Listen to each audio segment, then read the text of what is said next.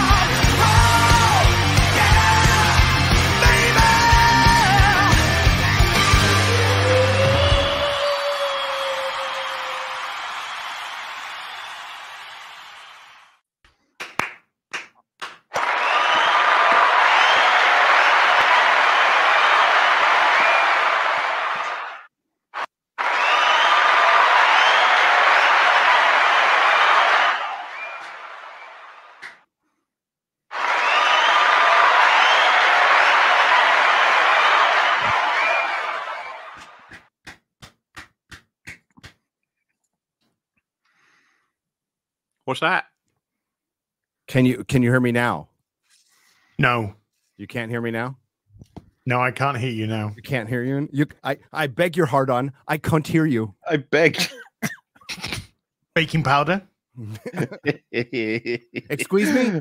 Demonetized. Excuse me, baking powder. Dropping a hard C right at the beginning of the stream. Gary's like, wait, whose channel? All right, yeah, that's It's fine. British. It's all right.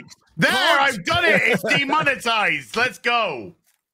Hi, everyone. Welcome to The Real BBC. I'm your host, Heel versus Babyface as man. Hello. Hi. I know as. I know. I didn't I need know that intro, you. to be honest with you. It felt superfluous as.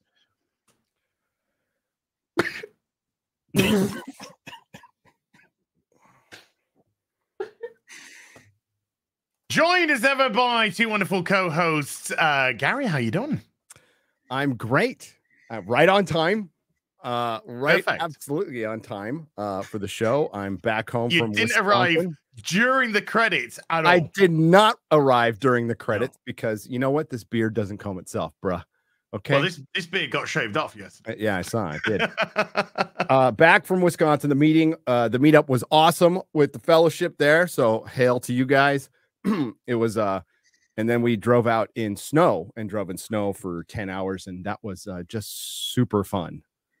Really fun with two adult children, my wife, and 3 dogs, and we still like each other after 21 hours in a car. Family. It's about family. It's about Awful about it. It's about family. Oh yeah, and Doctor Who came out and brought back Oh. Russell T Davies and David Tennant, all so they could not tell a story, so they could send a message. Before we introduce Mauler, I have a confession. Your last video was really good. Oh, thank you. You're welcome.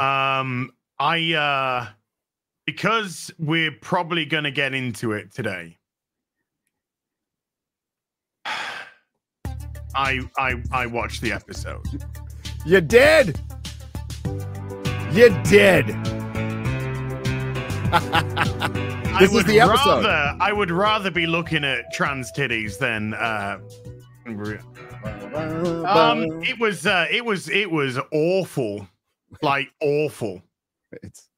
It felt like I mean, we'll get into it, but it felt like it did feel like a parody of Doctor Who. But we'll get it anyway. Mauler! Hello. How you doing? I did admittedly though, I did watch it on 1.5 to 2 times speed. Oh, so that probably improved your experience slow. a little bit. Ollie, how you doing? I'm doing good. I'm doing all right. It's a mixed bag today, you know, because I'm talking about the death of another franchise. Because I mean, fucking not to bury the lead, but I thought it was a shit episode. But Chucky came out on Dead by Daylight, so I get to play the little doll killing people. That's fun. Yay! So you see, Oh, hi, the Gary. universe giveth and taketh away. I thought you were going to say that Michael Waldron has been hired to write the Avengers movies, and it was going to make you so happy. That was already like on the cards. If you remember, he was supposed to be for one and Loveness for the other, but Loveness got booted because of Quantumania's performance. Ironically, that means that Waldron gets both. Like, aren't they both Rick and Morty writers? Yes. I think that's horseshit, to be honest with you. I don't think they actually did much of anything for that show anyway. Because like they staff writers, though. Staff writers, yeah. Staff writers means sometimes you wrote a freaking paragraph in the script, a line, and punched up some dialogue. That's it. Some people in chat will know what I mean, but Vat of Acid was apparently written by Waldron. It's one of the best episodes of Rick and Morty. There's no fucking way he wrote that. I don't believe it for a second. Like the idea that the guy who wrote Quantumania wrote that, just I find it absolutely unbelievable. And what's more likely is that I think that Dan Harmon would have given away credits like that to sort of help start up these people's careers, which is, you know, whatever. So that's why John Wagner was left off the credit for the Star Beast, because Pat Mills and John Wagner in the comic strip would trade duties. And this I can't believe I'm referencing Rich Johnson, but you know, I wasn't around. I wasn't in the UK in the 80s. But apparently, so apparently they shared duties, but they put, you know, just to make things fine, they just put both their names on it. But that's the reason given for John Wagner not being credited on the Star Beast, and he is probably really happy about it. To be honest with you, he's probably the happiest guy to not get credited ever. That's how it works. Raimi is Jessica in the two Avengers movies as well, right? So that means that dynamic MOM duo would be back. Alex Kurtzman used to work for Raimi. Okay. Alex Kurtzman used to work for Raimi, and nothing rubbed off there. And then Jessica Gao supposedly wrote a couple of the best episodes of Silicon Valley, but I'm guessing that was mostly Mike Judge. Yeah, how much writing are they doing, and how much fleshing out outlines are they doing? Yeah. Well, in a nutshell, when they were given the opportunity to fly and be free, Mahler, they fell off the nest and were eaten. There was two videos I saw throughout the week about how Dave Filoni's credits for the Clone Wars and Rebels are not what they seem. I've heard this as well. They were quite interesting. That the video posits that a lot of the greatest writing that he gets credit for may very well not be his responsibility. Ryan, if you are lurking, because Ryan does lurk from time to time, if you can throw some info on that, that'd be great. Yeah, what I saw from the thing, apparently this is all fucking on IMDb, which doesn't shock me at all. It's just that he's more credit as like creative director on a lot of different things, but not the writer. And the credits he does have for writing are not impressive episodes, at least not in the first couple of seasons or whatever. And then, of course, if you're going to give him credit for being an overseer of those sorts of seasons that you think have the good stuff in it, then he should absolutely get that for Book of Boba Fett, Kenobi, and then obviously he does for Ahsoka. So it's just interesting how we credit writers and directors with talent and skill. It's difficult to pass it out properly sometimes. We just don't have the information. Speaking of credit, by the way, I'd just like to introduce the chat to our special guest for this show, Hassan Piker. Gonna be reacting up a storm. It's the most sense he's made since I've known him. I don't even know him. Speaking of good writers, though, I see the Soskas in the chat. Soskas, how you doing, ladies? Erin, how you doing? Brass Monkey, how you doing, my little moddy poozies? You little cutie. Yeah, so I literally finished the video that I was making today, and I had an hour before the show, and so I said, right, let's get it on 1.5 speed. And again, I'm not being hyperbolic, but I watched like 10 minutes on 1.5 speed, and I needed to go to 2 times. Yeah. I was so done with it at 1.5 speed for the 20 minutes or so that it has. No. 20 minutes of for review purposes, it was a godsend, bro, to watch, because I had to watch it 3 times, man, and it's so fucking bad. I don't know what your expectations were, but I was kind of like with this Baru. I was like, well, let's see, right? What the best we could hope for is we'll get some okay specials. I never thought like we get freaking 2005, 2006 RTD. Never thought that for a second, but I thought, hey, they'll try to bring it. Sure, there's a trans character in there. Maybe they just won't mention it. Maybe they'll just like let the character be a character and That's what I actually thought RTD was going to do. Yeah. There'd been a little bit of obviously news about the casting of it, but I actually thought casting of it being the person. Well, we are. That wasn't meant as the prone anyway. We are sweet summer children because. But I never thought that was going to be such a huge thing, which just kept I felt even at 2 times speed, 1.5 times speed, I felt like it's constantly being smacked over the back of the head with a fucking transition hammer. Yeah. Every other scene there had to be some reference to it. And then I saw RTD's interview about when the kids are calling that person Jason. Was it Jason? Jason. And he was talking about the oh my god, we deal with dead naming, and I'm just there going, I don't fucking care. I don't care. I really don't. This is such a nothing issue to have. And I was just saying to Morley before we start the show, there was just a couple of moments that was just like, oh, no, we're back to being current day again. Yeah, it's like the thing I told my son who's on the spectrum. Right? We sat down, had a little conversation. He's completely aware of it, and I just said, don't expect the world to bend to you.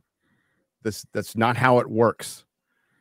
You need to be part of the world. And most people will be really cool. Some might not, but do not expect the world. The world doesn't bend to me. I'm a recovering alcoholic. Oh my God, close every bar I walk into. Everybody extinguish your 420 when you're around me. I'm not fucking like that. The world doesn't bend to me. And that's what people need to understand. And what this largely is, especially with the transmission, the people we see on Twitter, the people demanding compelled speech, is you ain't right with you, and it's not our problem. You need to get right with you. You need to be okay with whatever it is in the mirror. And once you're okay with it, you're going to find you don't give a fuck what other people think. No. This is the one of the biggest ironies of all is the people who are jumping up and down. Because, by the way, I have seen no conversation online about the quality of the episode. The only conversation I have seen online about this episode is the ideologues are screaming from the rooftops because ideology everywhere, and the people are just like, fuck me, ideology everywhere, and it's just another battleground. It's just another cultural battleground. But the people who are there cheering, yay, ideology everywhere, they're the fucking idiots, because they don't understand where this is leading. And this is leading to compelled speech. It is. And if the Labour government get in power in the UK, we can be imprisoned for 2 years for misgendering, i.e. not playing somebody's stupid fucking game. You play your game. I'm not trying to stop you. I don't give a fuck. You can call yourself Meep or the king of fucking Meatwand or whatever you want to do, but I don't have to play your game. But these people are championing it. They're going to put into law that we have to play your fucking game. Did you hear what Az said there? And it's really important what Az said is, he said he's not going to play your game, but go ahead and play your fucking game. I don't give a shit. We don't care. I could care less. Just don't tell me. Don't piss on me and tell me it's raining. And this is, it's just, it's just misgendering. You just kind of correct yourself. It's just compelled speech. Oh, it's just prisoning our political enemies. It's just concentration camps. It's just a dictator. It's just everybody wearing gray suits, sitting in a gray house you don't own, eating bugs. It's just that. It's just the loss of total free will and freedom. It's just a sci-fi show, guys. It's just this. It's just that, Gary. Do you know what I was dealing with yesterday? Because I was on a Mojo top 10 list of influencer meltdowns. Oh, whoa. No shit. We got to see this. Who is it? Watch Mojo or Mojo Jojo? I don't know. I don't watch. I don't watch Mojo. But and so yesterday I had a couple of people up in my social medias telling me how much the little thing which doesn't matter. Oh, I know. We're back to that, right? 2 months later, or whatever it is, still it matters so little. 2 months later. You still doesn't matter. Doesn't matter. Just say what we want. It doesn't matter. Just say what we fucking want, because it doesn't matter. But if it doesn't matter, then you won't be. It doesn't matter as long as you completely agree with us. As long as you comply, it doesn't matter. As long as you bend the knee and then continue and then stay on that knee. Yeah. And lick the boot on the other knee and lick the fucking boot. Yeah. You know what? Let's talk about the story of the Star Beast, which again is taken from go read the comic strip. The art is spectacular in it. It's absolutely spectacular. Dave Gibbons' art for Doctor Who is it's better than his Watchmen art. Okay, it just is. It's fantastic. But go read that, because the story undid one of the best arcs in modern Doctor Who. Top 3, top 2, maybe the most popular across the board is the Dr. Donna, and how satisfying that was. And yes, it can be satisfying and tragic. Donna still got her happy ending, but she had to forget everything about the Doctor. There's something beautiful about that type of writing, and particularly sad to see those clips in your video from back when 15 years ago, when they were talking about what that story meant, and both Catherine Tate and David Tennant talking about it as the end of the story. That's the end, and it's a sad ending. It's a bittersweet ending, but she's safe, and that's what's important. And it really exemplifies that's the Doctor's life. He gets a best friend. He falls in love. He gets a group of friends, and eventually he has to say goodbye. And most of the time, it ends pretty sad for him. But he gave one of his companions one of the best possible gifts. She's got a happy life, won the lottery, and he gets to remember all of it. That's the tragedy of the Doctor. Now the tragedy of the Doctor is they undid one of their best storylines. The original creator came back and did the Ridley Scott, but worse, and undid it for a stupid trend.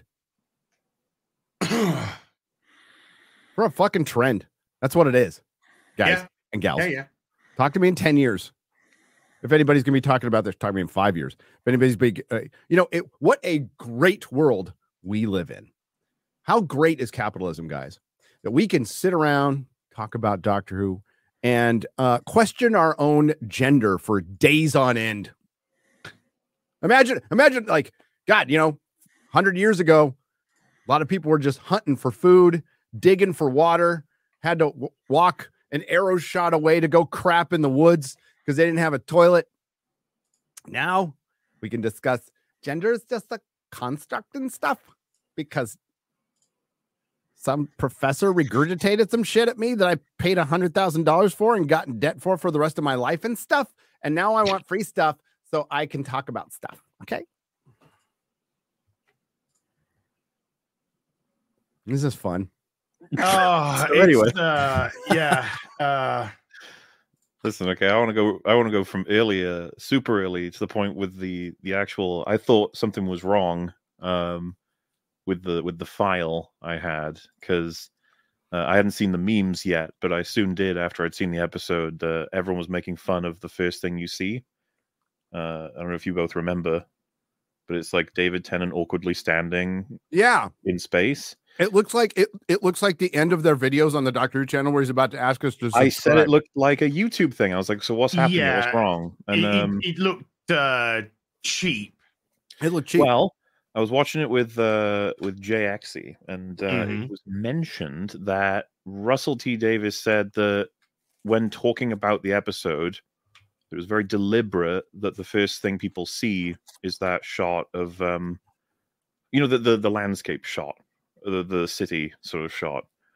That's the first thing apparently he commented on, as though there wasn't even a previously on at all. So that was added. My assumption is that the previously on was added late. That's why it's so terrible. That's why it looks like Catherine Tate is in her apartment or something, like filming it. And the reason I think that David Tennant is like he is because it's the only shot that I think they fucked up with him in terms of the editing. All of them are a shot of him, half his body up and space behind him. Kind of the thing you'd expect, basic filmmaking thing. The first one looks like your default materials, which is you took the green screen out of David, dropped him on how he was filmed, and then the space sort of graphic behind him. It's like what I put in my backgrounds and from my article. Like it looks like they fucked it up, and it looks so fucking terrible. I've seen people be like, "What the fuck shot is this?" It's like, yeah, nobody would approve a shot looking like that. He's just standing in space, like, hello. Oh, yeah, it's terrible. That's a good point, because there wasn't a big reveal of him when he pops out of the TARDIS. It's just here. It's not like full body walking out of the TARDIS, which it kind of should have been. Rachel Talalay, she knows how to direct. She did Tank Girl. I like Tank Girl. Oh well, so I mean, like it just seemed clunky, broken, and that someone else made that previously on, and they had them rush the dialogue to be like, "This is how it went. This is all the things that happened, and now you're caught up. So now we can do the episode." It's just like, ugh. That was awkward. Most people are able to get away with incorporating the past into their future episodes so that we can understand the context as you go along. But that was what I was looking forward to, perhaps, unlike you guys, was that the dialogue was going to be good. That Russell T Davies has like a skill flaw, and the even if broad story plot elements or whatever are going to be shitty, that I could at least enjoy these characters good dialogue. Like real people. I did not get to have that. No, there's a couple for me. I won't say for you, but there was like a couple of moments where like, oh, that's the Donna. Like when Donna like wakes up. I liked. And when she wakes up and realizes she spent all her money, that was I got it. I'm like, that's Donna. That is absolutely Donna. She's fucking pissed because she spent all her money. That's about it though. That's probably the only bit of the episode that I liked. That was one of the moments I was just like, oh, this sort of sounds like, and then because we had to have binary, non-binary, non-binary. Oh, just fuck off. Rose is the most worst character I've fucking seen in the show ever, and more importantly, no need for them to be in the episode. It just took away. Like you could have right. Let's say you bring Donna back. You could have actually brought back. You could have made a really sad story of this reconnection, and the only way to save London, which by the way is already a conquered city, but we in the UK know that. So that's what I say. Like we don't give other episodes. If London burn, you can fucking burn London to losing the ground. 5 blocks of London. Where's the downside? Yeah, I see this as an absolute win. But you could have had that Donna had to remember to and then she dies. And then she dies. You could definitely write it that way. Yeah. And then he's like, I've had this face come back. Why? I've been pushed together with Donna. Donna's been killed. They've got to be connected. What's going on? And that could be setting up for the next 2 specials. But no, Rose is a pathetic character. It's another one of these tell don't show characters, which are absolutely rampant, dude. In the very definition. Thing. The very definition of tell don't show. Yeah, I mean, I think everyone noticed they called her beautiful like 7,000 times. 1,000,000 times. And at the end when they're going, oh, well, you see, Rose could do it because Rose is non-binary. That's not how it fucking works. Because that isn't a fucking that's an actual thing. Construct. That's an actual construct. It's something that's made up. Okay, it is not nature. All right. God. For fuck's sake. A translord. That's the most powerful thing. Is translord. Well, And wait. Do you want to talk about that final payoff now, or wait? Well, wait. I just don't want to talk about it ever. I've never been faced with something so baffling in terms of sci-fi mechanics before. Like when it came up, dude. I was like, okay, how does this make sense? Like Mahler, I thought I saw the worst thing I was going to see this year with the Marvels. I the really Marvels thought is terrible, but like, Hey guys, it's but like not as normal terrible bad. as this. which planet did Rose die on?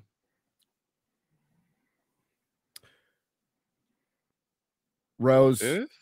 The Rose in this episode. Oh, Rose in that episode died In on, this or supposedly died. Oh, in this episode. Yeah.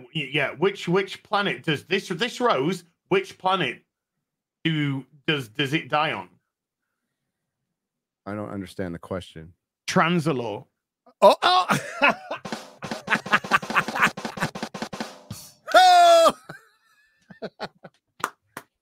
That Get joke some needed a applause better for that one. setup, but I'll give you 5 points. The setup kind of sucked, but the Both me and Gary had no fucking clue. what you were punchline talking brought it about. home, baby. Punchline brought saved by the punchline. As I think, if you figure out a different way if you transition the joke a little bit, to word it differently, possibly. I don't know. All right, we going chronological, or are we jumping around? Let's try and stay as chronological as we can. Mahler, keep us chronological, okay? Yeah. Why do I always have to do it? Because I know you can walk through dimensions. because Fine. you are really good at hurting cats with ADHD.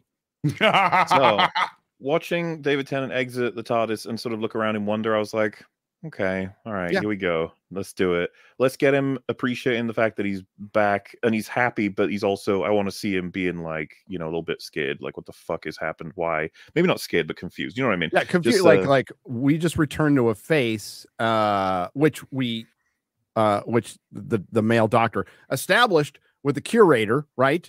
So and with Capaldi, so it should be a concern and a surprise, but not like Yeah, and then panic. Just like you wouldn't mind. yeah. Maybe he sees something that isn't a thing, but reminds him of some of the things in his past. Just like symbols or shapes. Just some of the things would just be like, oh fuck yeah, what did it? But no, he bumps immediately into Donna, which I was like, what? And it's not like the episode wants to tell you, we'll get ahead of this, that mechanically she is drawing significant like events into her, which I think is a lame as fuck writer's excuse to get all of the coincidences in this episode happening. But it doesn't account for them anyway, because the doctor sees her carrying boxes and goes, oh, I'm going to help this random woman. So it's like, oh, so he could have picked anybody who's doing anything, and it happened to be Donna. I guess he's drawn into her mechanically. I did like that when he took the parcel away. Sorry, he immediately back on. placed the parcel Yes, back. put the Yeah, back that's fun. box. That was funny. I laughed at that. I did I chuckle at was that. like, That was one of those moments of just like, and then But, like, I That's everything within got- like 20 seconds. It's like, Jesus Christ, slow down. Like, what the? Can I have 5 seconds with the doctor alone? Just coming to terms with everything? no. And of course, I didn't watch the Children in Need special, but I assume that doesn't. oh, it's terrible. All right, okay. There you go. I didn't see either. But then I kind of realized that as time was going on, I was like, oh, they've got so much shit to stuff into this episode that they've just got no time to explore the Doctor stuff. But to jump a little bit around, it really annoyed me. They have 3 episodes. They Yeah. had time. Sorry, go on. Well, so that's kind of where I was going with that. Is like he has a scene where he starts to contemplate being an old face, contemplate what it means to get back into Donna's life. He's having all this conversation with lady from, what's the organization called? Remind me. Unit. Unit. Yeah. Every guy And has one. So I was watching it and I was like, oh, Including Rose. I was like, so right who after is that. who is this lady? Like what's the history there? And obviously Jay was like, what do you mean? And I was like, like what's her history with the Doctor? I assume. And he was just like, no, she's new. This is a brand new And I was like, character. why are we doing this emotionally heavy moment of discussing the future of Donna, the nature of his face, to come back with some random new person from Unit that I don't even like? What I would prefer he be alone contemplating this than with whoever the fuck this is. And it's like, why does she trust him? And it's like, oh, well, I guess because he had the magic card thing. She read the file. She recognized the face. And what I was thoroughly confused about is how she crossed her legs. Like, I even like on my watch party, I'm like, wait a minute, did she just cross her legs? Like not with the help of her arms, because I know two people in a wheelchair. Okay. So, and neither of them can do that. Well, what was but I'm like, maybe it's a thing. I don't know. Wouldn't it made more sense to be Kate Stewart? Well, yes, it would have. Yes, it would have. That's why I thought that's why the scene is portrayed is that these two are friends and that he's going over some. But I was like, no, she's just random. And of course, I was like, oh, well, there'd be nothing to worry about in terms of her allegiance. And I was like, what do you mean? Like, well, she's in a wheelchair, so she's a good person. That's what we know now from Meta. Is that you can't portray wheelchair-bound people as evil. Now that you bring up that logic that we are not going to portray evil people in wheelchairs because it will, as Drinker put it, I'm going to think Derek down the street is going to genetically alter our race into space Nazis. So stupid. Using that logic, what about the trans villain that's coming in season 15? Jinx Monsoon. Mm-hmm. Who is a drag queen. Mm-hmm. And they were very good on RuPaul's Drag Race. I watched that series. But well, it doesn't matter when you push the agenda in. And we don't know. I'm just saying we don't know in what capacity they're going to operate. It's a bit of an it could be misunderstood. More getting echo through you. Why? It's not me. No. Is it still there? Yes. I haven't done anything. I don't know what to do. I guess I could just mute. No, it's check 1 2. Yeah, it's smaller. I hate StreamYards. We're moving away from it sooner than later. It's good. Sounds fine now. So, because he muted. Shit, I don't want you to mute all the time, Mahler. Mahler, please continue. I interrupted you. Oh, just that I want what I'm here for, which is important writing about David Tennant's 14th Doctor moving on from the 10th, how he feels about his exit. Sorry, how he feels about the exit, how he feels about the coming back. Obviously, what does it mean to him? It's just like we don't get that in this episode. We're not allowed. It just feels unfair to me that we get like so little, and then there's these random snippets with people that I've never met before and don't care about. It was kind of annoying. God, I actually genuinely hate to go here, but it's 2023 and I'm fucking sick of it. That character was complete and utterly, I don't even know what her fucking name was. Complete and utterly superfluous to anything. Rose, the same. You remove those two characters out of the show and allow David Tennant more characterization as to why he's 14.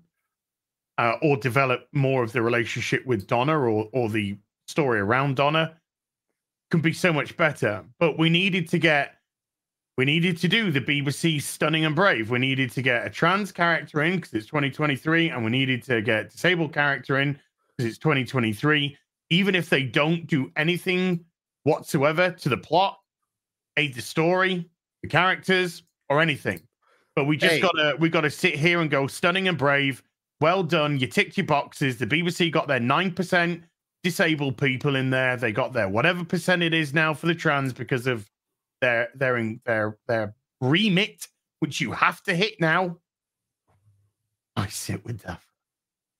No, I hate to correct you because you're not wrong, but you're wrong about one little thing. She did contribute. Okay, Sarah Bingham, what's her name? Something Ann Bingham, Jessica Ann Bingham, wheelchair lady. She saved the Doctor with the knockout darts and the missiles and held off the entire unit army in a wheelchair that she has to roll. Let's just do her story in full then, because like this drove me nuts. She's introduced, and it's the unit team arriving at this facility in which an alien ship has, at least as far as they're aware, crash landed. It turns out that it's landed deliberately, but they don't know that. So you're sending in a team to go have a look. That makes complete sense to me. A field team, fine, led by someone in a wheelchair. It's like already, I'm like, no, that you wouldn't do that. That's insane. That's absurd. And of course, I've heard the way they apologized to her, by the way, when when they made the staircase to lead to the ship, and then I'll get to that. Sorry. I'm gonna get Okay. to that. So we, already I'm like, I'll be on the floor. That's an annoyance to me because it's just like it's not safe for her, especially in this fucking industrial environment with all kinds of shit going on. It's like, why would you put her there? She'd be in the van. Well, I could buy that she would be outside in operations. Yeah. She would be giving commands. That's totally fine with me. But she wouldn't be in the field. Site. No, exactly. Would not be on site. And then I was told, like, well, she's a science agent. That's why she's there. And I was like, you wouldn't send the fucking science team in first. You send the field agents with the rifles and the armor because you have no idea what's happening. That's how that works. That's fine with me. And then, of course, it's almost like it's being addressed. When you see a big staircase that gets you to the door of the ship and they're like, we're going to go up. Sorry, you can't. And she's like, that's okay. I wouldn't want to be a burden. I was like, okay, I guess they've addressed how it's dumb that she's here because, like, she can own.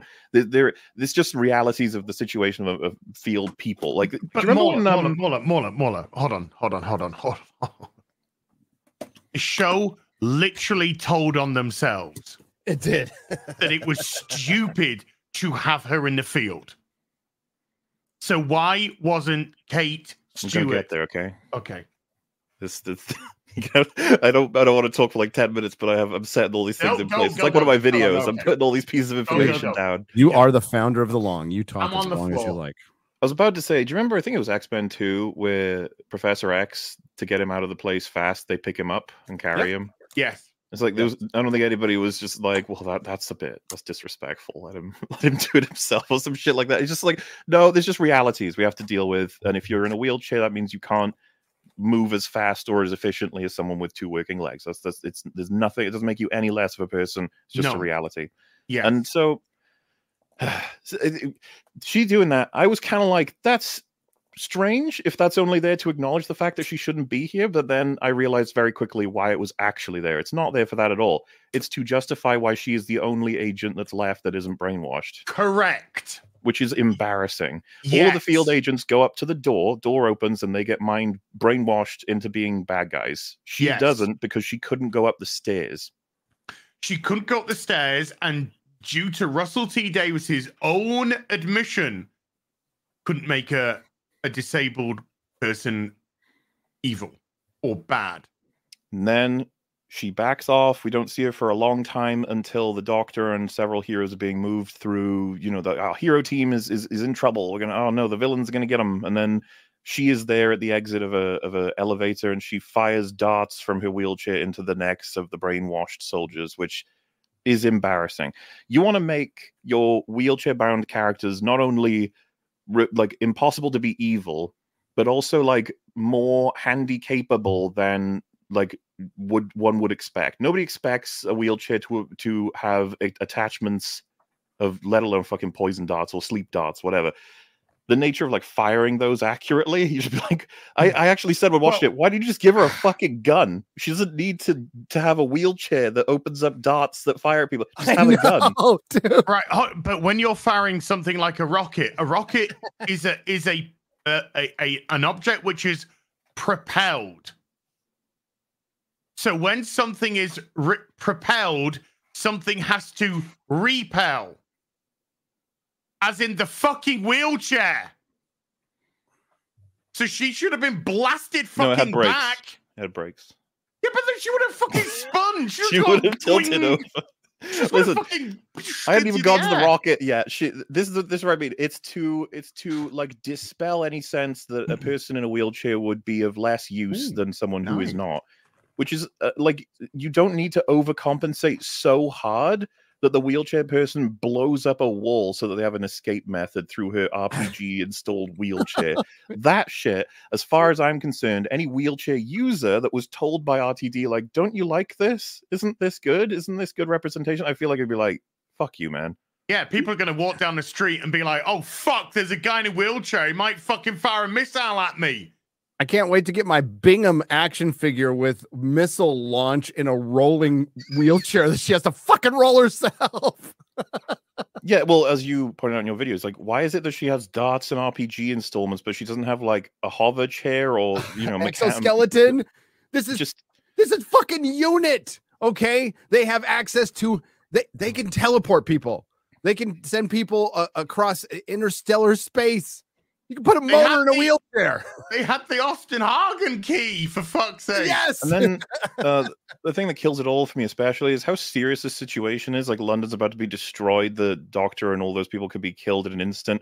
And it's all like, look at my little rocket. Boom. Hey, isn't that neat? Oh, look, I have my little dots. Oh, look at this. I found it patronizing. I found it very, very patronizing. Yeah. Yeah, a little bit. And embarrassing. And insecure is how I would describe the writing in this. Yes. Compensating, for sure. Compensating. Overcompensating. Overcompensating. Russell's forgotten that the way to sort of properly do representation, as they call it, is to bring these different elements in, but actually have them be completely normal. Don't address them, don't spotlight them, don't make them gods. Just make them normal people. Don't keep telling the disabled person she's beautiful every 5 minutes. Don't keep bringing up that they're different every 5 minutes. Don't have a line every 5 fucking minutes. Oh, sorry. Like I said, I thought it was dumb enough that she was in the scenario. I thought it was unsafe and ridiculous. And then the fact that she did the things in the wheelchair, I was just like, good God, Russell. Like, I get it.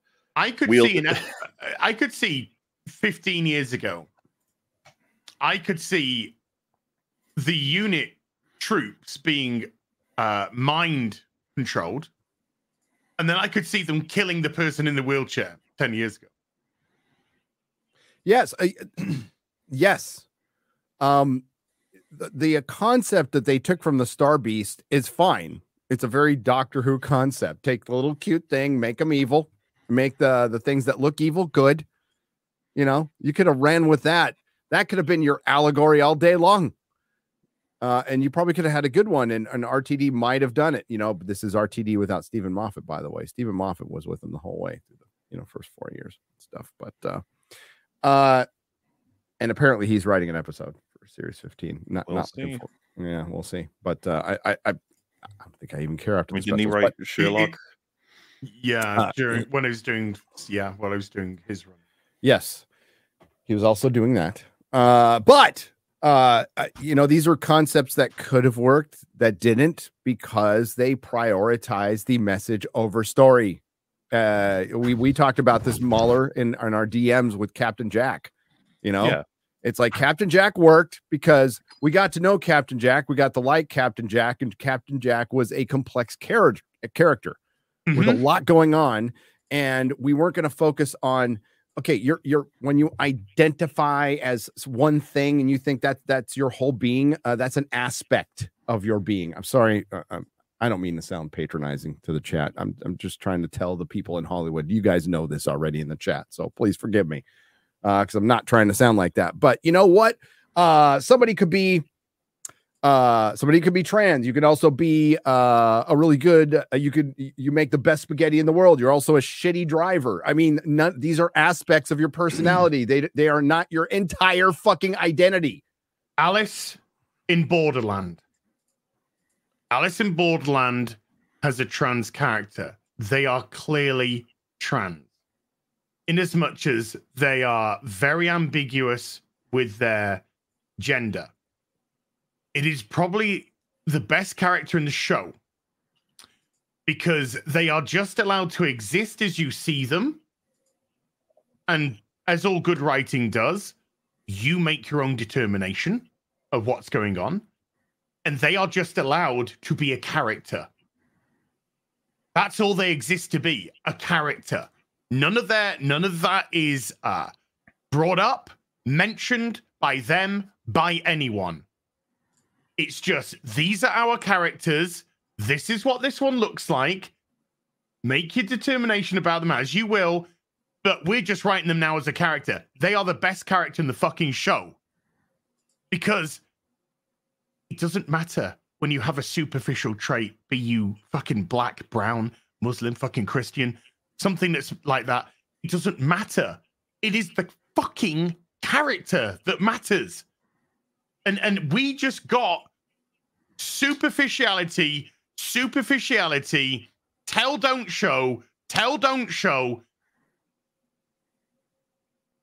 And it is just so tiresome and boring And like you said, it's just it overcompensates, and it comes across as so insecure that you can't just allow characters to exist and then write them. And Russell T Davies used to be very good at that. Yeah. He's responsible for like my favorite episodes. He wrote them. Like, yes. Because Captain Jack was his own character. He wasn't defined by his pansexuality. That was just something he did because he's a slut. He was a massive. He was defined by his humility and humanity. Well, but he had to grow that. He had to develop those. Yeah. He was a vagabond, a rogue when we first meet him. He was self-centered, self-serving, very charismatic, but it was all about him. He had to travel with the Doctor to start to understand something more than himself. When we first meet him, he fucked up and almost got a lot of people killed. Yep, he did. And he was, complexity. It's a very simple thing to do, but now you can't, thanks to identity politics. Again, great video and we talked about intersectionality, which is a made-up term, absolutely made up in recent times by academia to fit into CRT, which is identity politics, which is all Marxist based. I loved how you read the definition. It's the interconnectivity of the people we divided. Yes. What the fuck? Okay, so it makes no sense. But what that does is it separates us as humans, and it starts protecting certain people, but not everybody.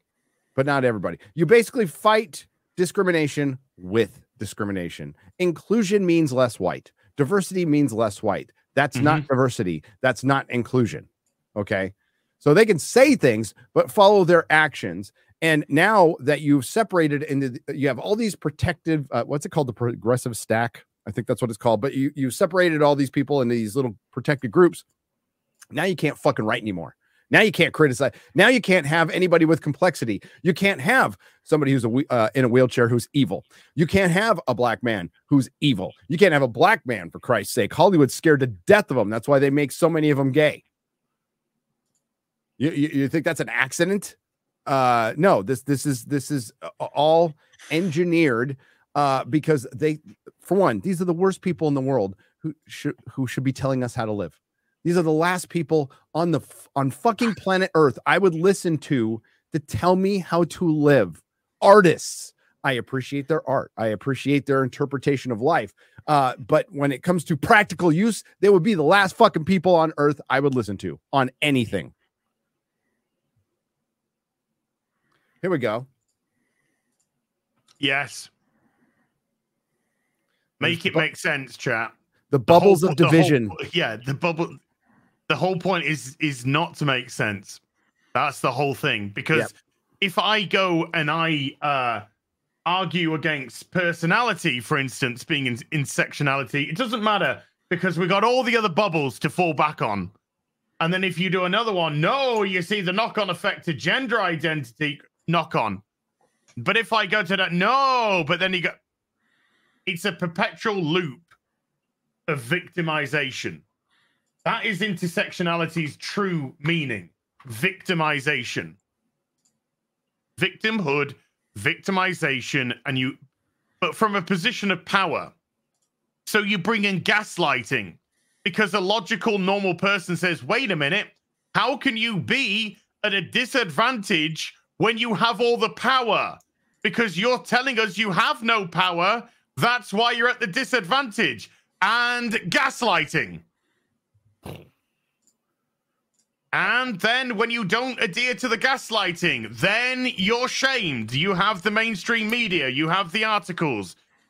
Boom. It's one after the other. It's there to drive you away from logical thought. It's a way to try and shame you off thinking logically. Absolutely watch Az's video if you have not. It's really fucking good. Some of your best work. Now, remember when Piers Wenger, the controller of the BBC, came out and said, and this is right in line with your video, Doctor Who was no longer there to entertain. Yes. It was there to create conversations. Well, how do you like these conversations you've created so far? You're getting pummeled. The show is getting pummeled. For one, because it's a shit episode. It's a shit episode. It has people we like in it.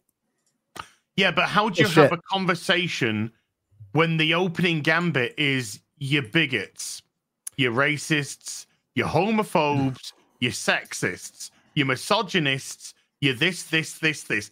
How does the conversation start from that position? It doesn't. Because there is no conversation. There is only capitulation, compliance. And this show used to bring so many people together, dude. Oh.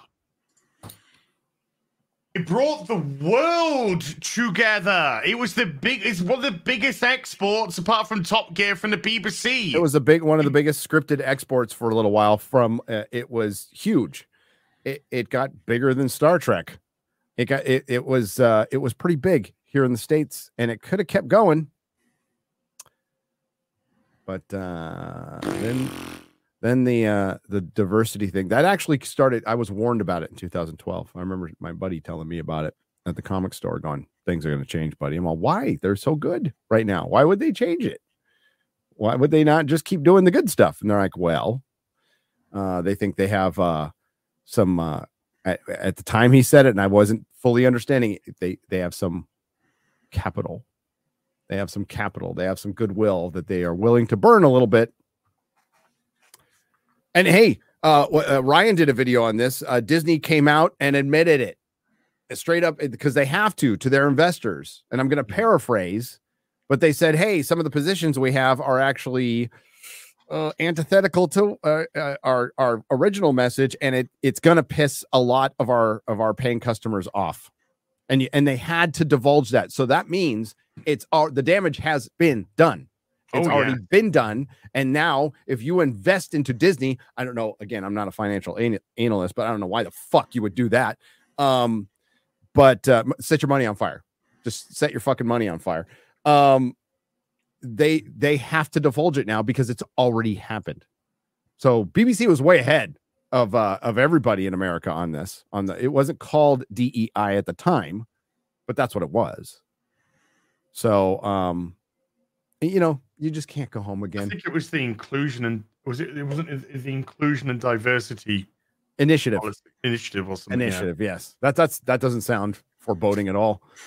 No, when you create an initiative that literally lays out a percentage of what needs to be in your programming, and I'm not even kidding, folks. This is the BBC's inclusion and diversity policy. They were by this year we need to have 9% disabled. We need to have 40% women, 40%. It's like reading a manifesto from a crazy fucking megalomaniac or something along those lines. It's insanity, absolute insanity. Now, are the percentages that they're giving for the BBC, are they in line for the representation of that within the UK? No, not even close. So it's not like you're saying, well, actually, the UK is made up of 85% white people, 5% black people, like that. It doesn't. No. It's over in that direction. Yep. We have a game here in the UK. It's find the white person, the white male, the straight white male in an advert. Because they don't exist anymore. Because all masculinity is toxic masculinity. And the problem is these were boy brands. And they completely lack male energy. And without that and good writing, they suck. Again, this is proof you can't go home again. RTD has come back and done a Ridley Scott, except worse. And Mahler, remember, this special was meant to bring in new fans. No. Not just there's a process they've done a couple of times, right? Like Doctor Who rebirth is a common thing at this point, well proven, well understood. I don't see anything about this episode that would bring in new fans. I don't think it was particularly effective in anything, storytelling wise. There's this big gap now between the last time we saw these characters and here, and you have David Tennant just steps into a taxi that happens to be the dad of the family, who happens to be looking is there. I guess he's drawn in mechanically by all this stupid shit. Like I said, it's just non-stop coincidences, and I feel like that they knew that going in. They were like, let's just say at one point that this episode has coincidences because Dawn has drawn the whole universe to her or some shit because she's special, blah blah blah, whatever. And the way that how clunky it is, I don't know if you guys remember in the taxi, the back and forth, the dialogue, I was already like, oh god, it's so blatant. And that dad character, what a shame. He didn't even get to be a person. He was just like a no. He's a good actor. He's a good actor that was wasted. Yeah, Sean. Yeah, Sean Temple. Look, when you've got who, by the way, his child did not get his last name. No, well, that's just it. That's what I was just about to say. That conversation was just about how he's a fucking cuck. Yeah. That was the conversation. The conversation was Donna didn't take my last name, and she didn't want to double barrel the name because she thought Noble Temple sounded like a fucking popgram, whatever. Or Temple but then Noble. Temple Noble, whatever. But then when they had Jason decided to take his mum's name and not his father's name, because fuck you, men. Because men are just, Jesus Christ, men are treated unbelievably bad now. That's what I'm saying about the double barrel. She says, I don't want Noble Temple, but why can't you have Temple Noble? That doesn't sound bad. Sounds fine. But, that one followed through on the joke, and I was like, whatever. But once he said that the child didn't take his name, I'm like, God dang. And this is all, Mahler, we're still in the first 5 minutes of this episode. First 5 or 6 minutes, right? So by the time he's in the cab, it's like 5 or 6 minutes. And it's and then when it's not agenda based, it's just exposition. So you didn't need that little preview in the beginning, because they explain to you very slowly and often throughout this episode, the Dr. Donna. Like, you're not confused about it at all. There's a lot of exposition in this. See the fucking BBC reporter who was going over the crash ship, and they just fucking black bag him live on TV. Like, that was so funny to me. I was like, what do you think the public are going to think about this? Like, a reporter being like, something's happening. Oh god, I'm taking a while. Yeah, that's real subtle. I mean, I feel like all of us would be like, what the fuck happened there? Like, no, what you would like if they had any competence unit, they'd be like, shut down the cameras first, obviously, make it a glitch, whatever, pull wires, doesn't matter. You don't fucking shove him into the back of a van. It hasn't been the same since the Brigadier. All right. No. His daughter, apple fell down from the tree. Very far from the tree. To the gutter, like way down the street. Oh, what have they done to the sonic screwdriver, by the way? Oh, it's a magic wand now. Oh my god, what the hell? It can make force fields and give you graphics. It's like a computer now. And you know what? They really pushed the limits. For one, it's supposed to just open fucking doors. And like resonating to dissolve mortar that's fine. That's fine. That's good. It's this sonic. Is what it was to me. It was just a Swiss Army knife. That's all. Yeah, that's all it's supposed to be, right? You know what? If they use it as a sensor a little bit, I was like willing to forgive that. He put his little ear to it, whatever. Well, they fucking dropped the ball when they made it an Iron Man like digital screen. What the fuck was that? Yeah, what the hell was that? And then like spawning shields with it, and I was like, why wouldn't he have done this in all of his? I didn't have time to get into this, dude. I could have talked about this for 30 minutes in my video. They were spawning shields in a house made of drywall. They could have just shot through and walked around. The fuckers can fly. The acting like people can fly. They can fly over the stupid little shields. They were very accommodating not to move. They're very respectful. You're also fascinated by the fact that they blew up 2 walls when they are aligned with the meep. Could have just blown up the meep by accident there. It's a great team you got. Could have just decided we're not doing much, just shooting through the front door. Let's go through that window right next to us. Oh my god! And they won't kiss. They won't figure it out. Which is probably even better because that's the room that they're in. And they get away in some little tiny Euro sedan. Oh, dude, when I did a gay ass watch party for the members. I'm surprised they stayed members. Thank you. I was dumbfounded the whole time I'm watching it. I'm like, holy shit. I'm an idiot to think that they were going to try on this one. I blame myself. I feel like the next one will be slightly better if it's just him and Tate, and that's it. Maybe. Does anybody care at this point? Does anybody? If it's this bad now, guys, and listen, RTD's lorded over some stinkers. Fear Her. But like nothing like this. So if it's this bad with Rush Hour, I like there's there's things I can take out of Rush Hour that I like. Fear Her is utterly terrible. At the end is fine, and the bit with Martha at the end is fine. Yes, but everything else is awful in Rush Hour. Did he write Love and Monsters as well? Love and Monsters was, I think it was from a contest, like a kid made up the monster. Yes, that's why the monster looks like it does, but that doesn't explain the writing. No, Love and Monsters is terrible. It's terrible. Love and Monsters and Fear Her are fucking terrible. I'll take Rush Hour over both of them, to be honest with you. But okay, let's be real. Love and Monsters was my number one Doctor Who episode. I'm gonna say it right now. I'm just kidding.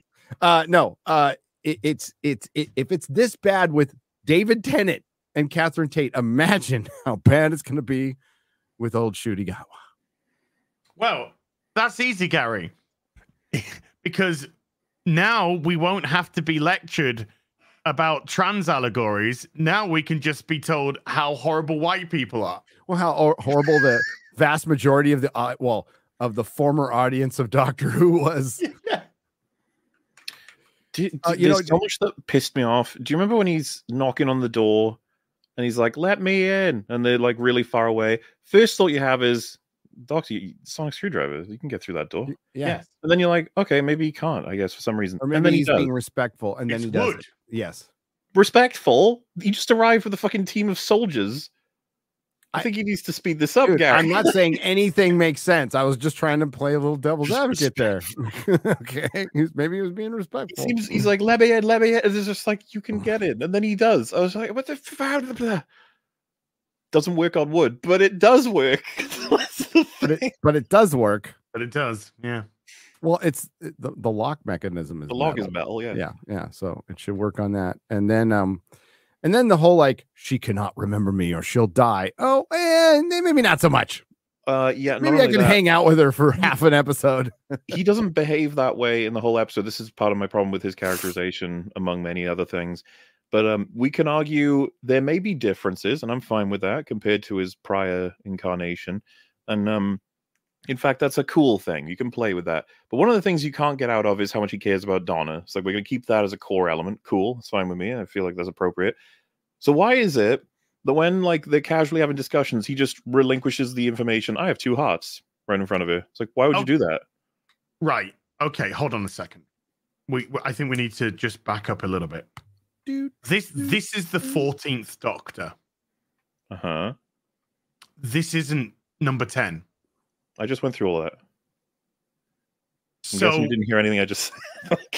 I'm sorry, what? Sorry, we were talking Doctor Who, so I just totally zoned out. I went through all of the nature of the difference between these two beings, but the one characteristic we can all agree he would have is how much he cares about Donna. Yep. He still has that.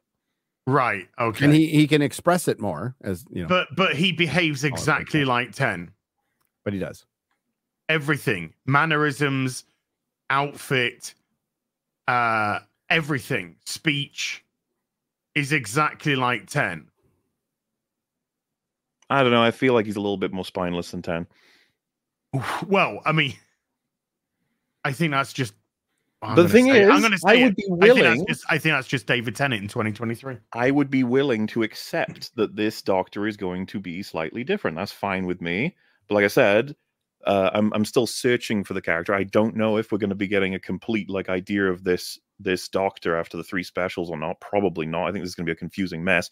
Yeah. But, so wouldn't it have been really interesting to see the face of Tennant and have a completely different personality, different accent? There are a lot of different ways you could take it. I'm fine with slight changes, complete changes, or he could have inverse.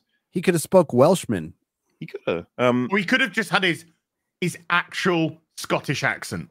It all depends on exactly what kind of story you want to tell. But what they seem to be going with is, it's pretty much just the one you remember, but that's the. And like I said, he spends the whole episode letting slip all these facts about him not being human right in front of Donna. It was bothering the hell out of me when he's supposed to be taking full care of her brain, but he doesn't seem to care.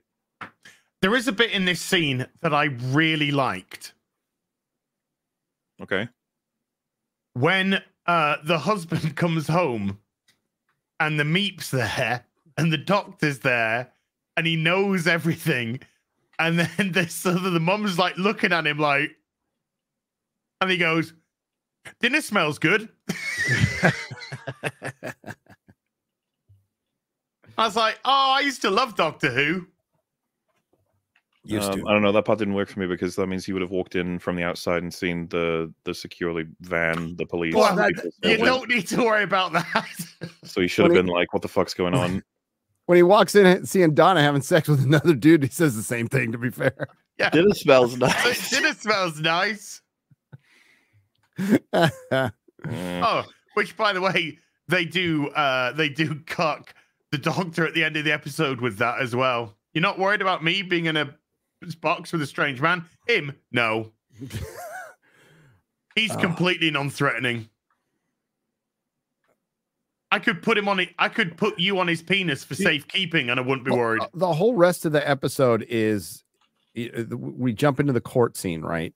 I don't want to get too far ahead of you. Is there still stuff you wanted to address with the shootout in the fucking house? And then on that note, the whole hearts thing, it's like they double down on it being stupid because the Meep says it breaks both my hearts. Then he says, "Oh, you've got 2 hearts just like me." And then Donna's like, "You got 2 hearts," and then the mum is like, "No. He means metaphorically." And then it like cuts back to the Doctor, who's like, "Huh?" Like that's the joke. Like, no, he actually. But it's like, why is he stupid? Why is he not concerned about her mind? Why does he not understand what the mum or at least catch on what Sylvia said? Yeah, just go. Yeah. That was metaphorical. That probably would have fixed that. Okay, so I'm going to really go back for a second now, since we're talking about Sylvia. What did you make of the misgendering? Which isn't a misgendering, but is a misgendering. I think that seems like the only one that is fine in terms of addressing an issue like that. That felt like normal to me. If someone doesn't understand it, exactly, says, I didn't mean to upset or whatever. I don't know how it works, and then you have someone trying to explain, that's Mola, the kind of... Thank you. That was the answer I was really hoping for. It was the only fucking normal moment in the show. Yeah. Well, I was actually going to say Sylvia is probably the only one that I didn't have any issues with almost throughout the episode. She was like trying to protect Donna and cared about her family and was annoyed the Doctor was back, considered all the information she has. I was like, yep, that's all in line. She's doing what she's supposed to. Remember, I just want to remind you guys that Bernard Cribbins will be briefly in one of the episodes. Yes. The 3rd special, I presume, at this point. I would imagine so. I would imagine the 3rd and final one. But R.I.P. Bernard Cribbins. R.I.P. But again, you can't go. It's amazing, and I can't believe I'm saying this, but the one franchise that briefly got it right out of the 3 big ones that have been destroyed. Well, we can say 4 now. 3? I was going to say, Gary. Well, okay. I'm sorry. Marvel. This is 3 big ones. There's many, many, many. We could throw in The Witcher. We could throw in all kinds of stuff. But the ones that got it right. Star Trek, Doctor Marvel and Star Wars, I picture. Yeah, Star Trek, the 3rd one?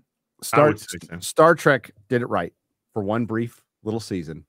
Star Trek is the one we're going to get. Right. And why did it do it right, Gary?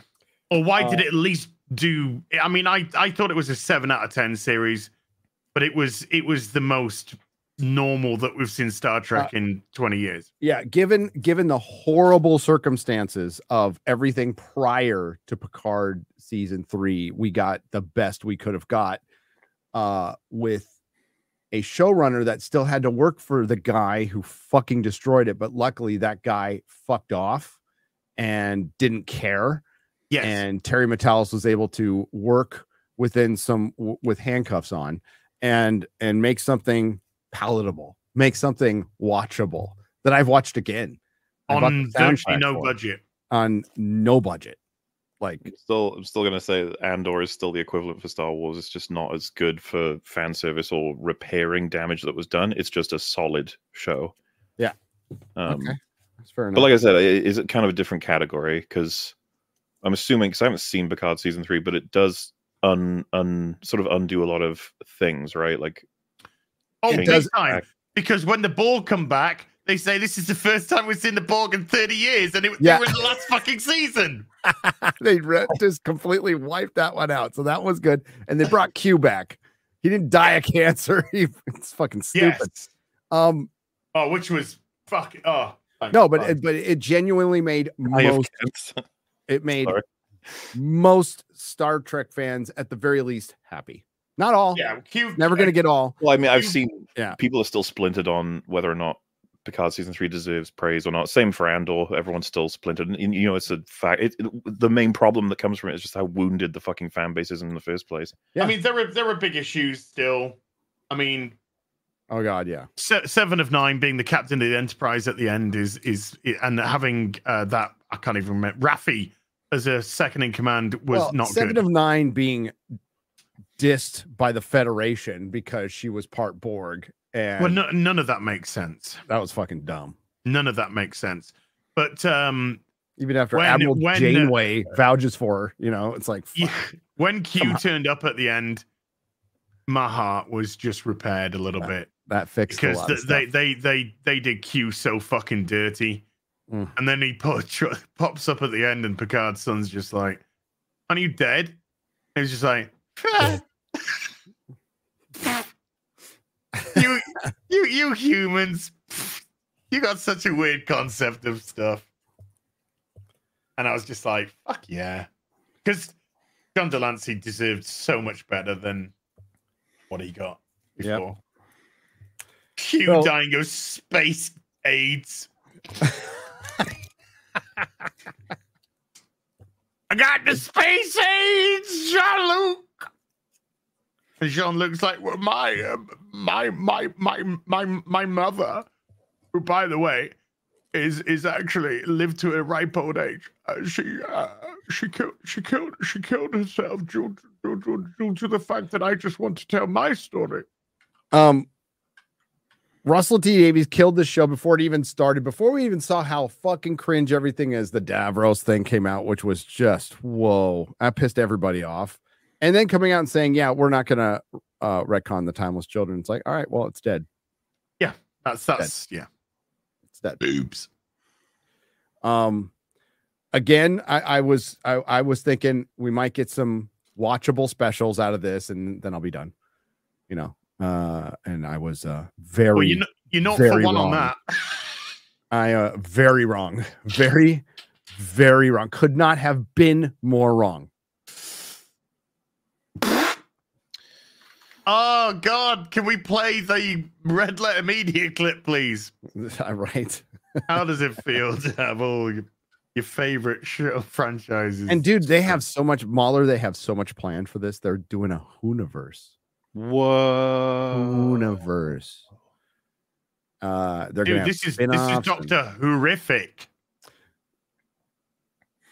Yeah, it's going, baby. So talk about the rocket payoff, the big old. Cool. I mean, there's like that, and then we can get to the big payoff that the whole internet is talking about. So, yeah, as someone who's a big fan of the dramas that relate to Tenant Doctor and Donna and Dr. Donna and all that stuff, it's the kind of thing where when you close that away, when you finish that story, opening it back up is very much a Pandora's box situation. You got to be very fucking careful. This goes for bringing back Palpatine, for example, or Or somehow he returned Mauler. Plunging the whole world back into Empire versus rebellion. It's like you can maybe, but you got to be so careful. You got to get everything right. You got to make it all very meaningful. You got to respect the way that the story ended. And so it's like, so how did they do? So the episode is spent, like I said, very recklessly not caring about Donna's mental state, just throwing information left, right, and center that could possibly, set her off. And I think there's a line where the doctor's like, "Oh no, actually, it's fine. It'll take a lot more than that to breach the dam that is what's been put in her brain." So you just kind of feel like you're already like, "Well, what? So you could have hung out with her, like, somewhat." Is what you're saying, which feels completely out of spirit with the end of the story as it was. But anyway, dumbass Donna family are all like running away with Donna. Did you catch the part where basically Donna's going to do a thing where they all go through a doorway and she's going to lock it so that she can help the doctor save the world while they are all safe and can run away? And she like is closing the door. The dad realizes this and just doesn't stop her. Like, he doesn't have the strength to stop her. I was just like, it's a door. It's you versus Catherine Tate. Like, you're not letting it close that. Especially if you fucking love her and wouldn't want anything to happen to her. Stuff like that is just like, whatever. That's small things, right? And it's so easily fixable. You just have her close it as they're not facing her. That's all you have to do. Well, judging by what he said in the taxi, maybe he just low-key wants her to die. Maybe a lot of that's how the Marvels went, man. Like, Captain Marvel clearly wanted her two teammates to die throughout that film. Oh yeah, the interpretation. Oh god, yeah, especially Miss Marvel. God, she tried to kill her several times. But anyway, so Donna gets into this convoluted fucking rocket situation, and I gotta be honest with you, I was like, this is some of the most embarrassing, right? And it's like, you gotta press that button, now that one, now that one, now that one, now that one. And I was just like, okay, yeah, sure. And then, as a part of the security system, the room separates into two, like a screen door comes down, and now it's two rooms instead of one room. Think. No. What's it doing? No. Well, the room itself is becoming split into two instead of one. Yeah, no. Okay, all right. Okay, you're going way too deep. Think about the poetry. What payoff it's trying to poetry. Evoke? Yeah. Does it rhyme? Yeah, I'd rather use the word steal than evoke, but sure. Okay, all right, steal. Yeah. What's but he trying to I wasn't steal? even gonna get to that until after it as like just a gross little like. But yeah, so for anyone who's listened to this and hasn't seen this episode, and never would I recommend it. It's a big old science-y rocket room. Kind of reminds me of the fucking rocket at the beginning of Batman and Robin. And the doctor's like fiddling with buttons left, right, and center, but this screen comes down in the middle of the room, separating into two, and he's on one side and Donna's on the other. And you do immediately feel like, this feels a little familiar. Like everyone knows the exit for Tenant Doctor, and so this is just like, okay. And then you find out that now the doctor can't press the buttons on that side, and so he can't stop the rocket. And Donna can't do it because she doesn't know science. She can't press buttons if she doesn't know science. But if he was to remove the block on her head, she would be powerful enough as Dr. Donna to be able to press all the buttons and save the world. I was just like, that's so fucking lame. You just like contrived that out of like a split second of writing just to be like, I gotta do it to save the world. And then it just like, as you're realizing that's what's supposed to happen, David Tennant is like, why does it have to be this way? And I was just like, ugh. Like you just came up with like 5 seconds ago. We were clowning around with all kinds of stupid, retarded shit. And now you're trying to like get me into the feels of like, the end of time stuff. You're trying to just like regenerate the sort of the payoff of what killed Tenant Doctor with Donna. Like, this is gross. Like you spent like no time getting us here.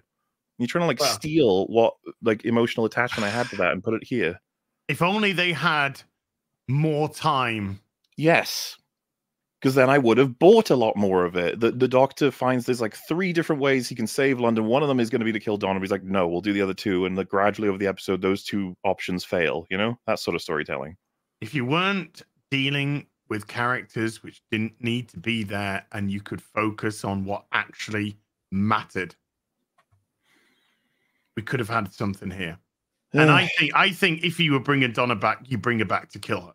You bring her back to Yeah, that would be the Pandora's box element of it. You want to have her back, she has to die. She has to die. Who is pulling the strings? Who made me release the lock on Donna to kill her? That should be the big toy thing. maker, right? Exactly. Yeah, and you can. Yeah. Yeah. And that could be an angry doctor, which is something which will be very cool. That's toxic, unfortunately, I'm afraid, Gary. It is super toxic. A little bit of masculinity, a little bit take charge. No, sir. But if only it was a woman, he'd understand. Says the woman stood next to a dude.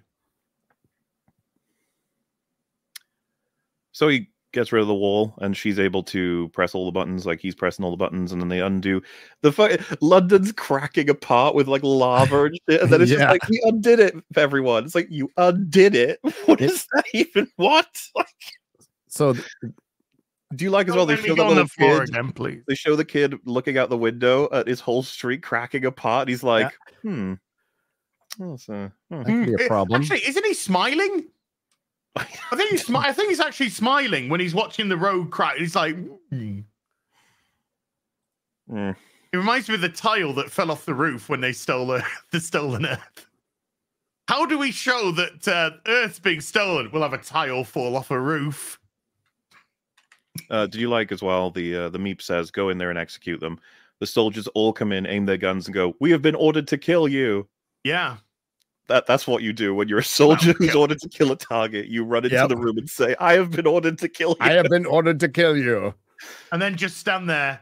Then just load your gun, pull back the pin or whatever on the gun. Then wait for another order to kill you again. If only they had more time. If only. I don't know. Yeah, and then comes one of the hardest things to explain in terms of sci-fi mechanics, as I said earlier. You guys are gonna have to help me out if I miss anything here, but we're supposed to assume what's in Donna's head is too much, will kill her. She had a kid, and so it was shared with the kid. Think of it as Doctor Juice or Doctor Intelligence. Yeah, but okay, but even right, the Dr. Donna, fine. But all the Dr. Donna is the essence of a Time Lord in a human. That's why it can't work. Metacrisis Time Lord. Because it would burn her. But they're acting as if she's Jesus Time Lord. Slow down. Okay, so this is why I'm going, like, trying to write out the formula as they've described it. He's laying it out. Time fleems in their head, has a kid, and now that's split between her and the kid, but both still locked behind that wall that the doctor gave them. Released, giving them both super intelligence, which is why Rose then somehow saves them. I can't remember. That's not really important. They come down, and then you realize, like, okay, so it's still not solved then, because it's still half the time fleems in both of you guys' heads. And then Rose gives a speech that I guess we'll do the woman stuff first, which is you can just let it go. And I was already like, what do you mean you can just let it go? And it's like, that's the thing. You can just let go of that Time Lord stuff in your head. Just let it go. Why? Well, because women can let go of power. Men wouldn't understand that. Yes. So I think I said. By the way, I don't know if you're aware of this, but that man that they're lecturing to has saved the galaxy untold times. And has let go of power. Has let go of people. That's like one of his big characteristics. Has let go of everything. The president of the fucking Time Lords. Has let go of his own people. He's let go of every single solitary thing which could bring him happiness to go around time and space fucking saving people. I think what because he's the most selfless man ever is the fact that the camera keeps passing around all these characters, and they're all doing like smug smiles as she explains this. They're all like, yeah, and you're like, I'm sorry, what? And the idea is just that the doctor not only can't do it, but can't understand it, but could have understood it had he been a woman and had he stayed Jodie Whittaker, because she would have understood it too, which struck me as odd because I thought the whole point of the Doctors is that they remember their pasts, meaning he would remember what it would be like. Shouldn't RTD be writing it so that he does understand, because he is a they and has the history and memory of a woman. You know what I mean? Like, only when he's male presenting, though. Well, that's why she said a male presenting doctor, which, by the way, I've seen Twitter arguments about this. There are trans people who are very pissed off at the episode because apparently that follows gender essentialism, meaning that if you present male, you are male, which is not something they like. Do you understand what I'm saying? I'm trying to untangle here. I know.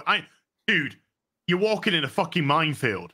No, that's what I mean. I feel like nobody's going to understand what I'm saying, but like I was trying to follow it. The main takeaway I had was the show has defined in canon universally that women are superior to men in the sense that they have an ability that men do not, which is to relinquish power to the point where that the power is going to kill you. It's Doctor Time Lord stuff in your brain. A man would die, but a woman can let it go. Hey, do you remember a character called Tek Tayun that killed the Doctor over and over and over and over and over and over and over again to steal the power of regeneration for herself? Mm-hmm.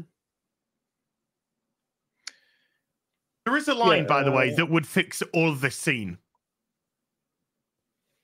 This whole scene, one line just would have fixed everything. All the Doctor had to do was say, "Fuck off, Donna." Oh God, could you imagine? Like, you're all fucking insane. Yeah, a lot of you, pair of you, fucking mental. I'm off. Is it? I'm gonna find a proper rose. That was some fanfic shit at the end. That was, dude. It wasn't fan fiction. It was trans fiction. Also, one of the first thoughts I had was like, RTD, what are you doing? Making a scene like this will be shared forever. All over forever as a clip, because it's so fucking retarded. Like, why would you want to write it into the fabric of the universe that women are better than men? Why would you say that? Like, because he's broken. He's just like every other ideologue, broken, absolutely broken as a human being. I'm gonna get in trouble for this, but isn't it all trans fiction? Well, yes. As already said it, but saying this to the Doctor is uniquely, exceptionally retarded. The history that man has is phenomenal, and as an audience member, watching him get dressed down by every other character when he's sacrificed more with more to lose than any of them. So it's weird to listen to. It feels like I said, insecure, ignorant. Like, you watch and you're just like, what the fuck am I listening to? Like you said, okay, he sacrificed his friendship with Donna. He sacrificed his planet. He sacrificed his life many times. Many times. You know, oh fuck my. He has died. This guy is called the 14th iteration for a reason. Oh, and by the way, you know, now because of the Timeless Children, apparently that isn't it. But let's just be real here. This is the 14th iteration, technically the 15th because of the War Doctor. This is the 5th. Why? Because he has died over and over again, saving people. This man has never died of old age. This man has died constantly saving, sacrificing, saving, sacrificing, saving. This man hasn't just done it. He does it over and over again. And he understands that every time he dies, he loses his personality. He remembers, he has the events, but he loses that person that he was. That is a huge sacrifice. When you just imagine you can imagine who you are, what makes you, what drives you, what motivates you. Imagine you waking up tomorrow a completely different person, completely different from the way that you act, talk, feel, taste, but still remembering everything that you used to be. But you look at them as a completely separate entity. And he'll do it again. He'll do it again to save you in a heartbeat. And you want to fucking stand there and lecture to him about fucking being a man? Russell T. Davies, you are no man. You are broken. You are fucking broken with ideology. It kills you. It absolutely kills you from the inside. All of these characters that we've loved in fandom, it's only in recent times that they've all been pulled apart and destroyed. Whether it be comics, TV, film, whoever it may be. It's a recent thing. And it's a fucking recent thing because it's an ideology which has infected. And it has infected because it's a virus. It's infected these franchises. All the people we love behaving and acting how they used to be, gone. You must now act as we act. You must now feel how we feel, and we being the ideologues. We will call you every name under the sun in an effort to shame you, to shut you up, to make sure that you don't speak out about this. We'll try every dirty tactic, and when that doesn't work, we'll get your fucking channel shut down, or we'll put you in prison for 2 fucking years. Which is the way it's going in the UK. This isn't something fun. This isn't something small. This is something which has infected society as a whole. And now we're at the final frontier. The final frontier being our entertainment. We are no longer allowed to escape because entertainment is escapism. And an escapism means leaving this nonsense. They won't allow that anymore. You will not leave this nonsense. You will be brought back into this nonsense. That's where we are. Entertainment is the final frontier of this virus. And it's everywhere, and it's rampant. And there are so few people with the balls to stand up and go, enough. There are too few people to say, okay, I'm going to do something about it. And those people are under siege, absolutely besieged, from all sides, from the woke ideologues and the sycophants that are too fucking retarded to see what's right in front of their face. But hey, just an angry man on Twitter, just an angry man on social media, just an angry man on YouTube. That's all. Shame, shame, shame them, shame them. Try and get them to shut up. Try and get them to stop talking. Try and get them to stop telling you what's actually happening. Russell T. Russell T. Davies didn't come back to save Doctor Who. He came back to kill it. Yep. To finish it off. To give the killing blow. Because when it was announced that he was coming back, there was a little slither of hope. A little slither of hope that he was going to save what had been tarnished, but he didn't. He wasn't there to save it. He was there to fucking ram the knife in the back and kill it off for good. And what better way to kill it off for good than bring the person that everybody loved the most back to do it with? As a complicit, willing participant. He didn't feel that he needed that part of the fandom. He didn't want anybody back. Stick that at number 1, Mojo.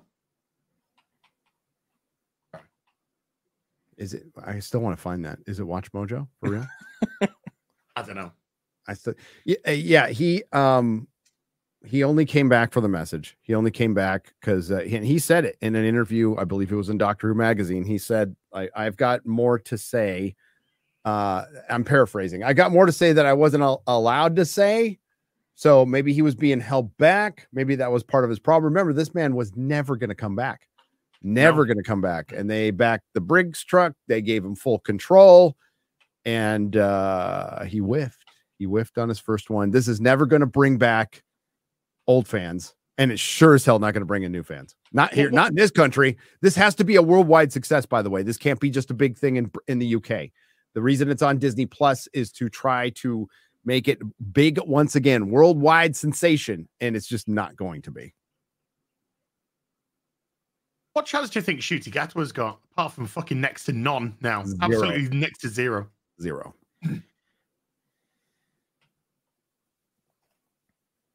Mental. It's mental. Totally mental, but that's the arrogance. That's the arrogance of the elite. There he and he's RTD. He's on social media, shitting on people with Davros. You know, I just think he's so disconnected that he still thinks it's just like the people upset at this show are just right. We're seeing it on Twitter. It's like, this is really making the right wingers mad. I'm all, it's making everybody mad. I'll tell you what it's doing. It's killing off another franchise. Never mind making people mad. That's the stupidest fucking thing. If that's what you're celebrating, you were never a fan anyway. Again, it's just another battleground. It's just another battleground for the fucking ideologue, the broken people. Meanwhile, the 99% of people that aren't fucking social media or Twitter that are turning on their TVs just to have a good time, that aren't involved in any culture war or really understand what's going on. They just see what's presented to them on TV going, this is fucking shit, this. Yeah. This is a David Tennant episode that got 5 million viewers. 5! Which is a meager 1 million. I mean, Catherine Tate, David Tennant, Russell T. Davies back. They got 1 million more than Jody's last episode. And what a way to cripple like your opening, you know? Oh, right. Again, Terry Matalas comes out. It's not perfect, but the one thing you noticed, there wasn't any online Discord. The people who were arguing, Star Trek fans who were arguing with each other, were agreeing and liking the show. That's all. They were just like, hey, we really liked it. Normal fandom. Yeah, a percentage didn't like it. Normal fandom. That's normal fandom. As said in his video today, the corporations came in and broke fandom. And of course, through the Access Media, they're running the same old shit. It's fandom's fault. Unfortunately, I fucking missed a Grady's EFAP talking about Chris Stuckman. And he was worried, I'll make this quick. He was worried about Hollywood, as he should be. Hollywood should be worried too. And at the end, he basically blamed the fans, said they don't want sophisticated entertainment. They're just dumb and they want dumb entertainment. I'm like, wow, that was really fucking dumb. Did you catch his final request? Is a way to solve all of this problem, all the problems of like physical media, theaters, bad movies. Do you know what he said was the solution? What's that? Say the consumer to stop being scared, that we're all scared. That we're all scared of experiencing new art. We're all scared of experiencing new media. That's the problem. We got to stop being scared. What? Okay. Audience, stop being dumb and scared when it comes to media. That's really a great way to for a filmmaker who's going to be putting out a movie to win people over. How about you make good stories and see what happens? Because those people still like good stories. A lot of people liked One Piece. So the stuff which has been popular for generations, not a generation, generations, because every generation from its inception has been able to take something from it, has been able to understand, appreciate, and pass love, it down. empathize. Doctor Who is a show that a lot of parents of my age passed down to their kids. My kids loved it. Not anymore.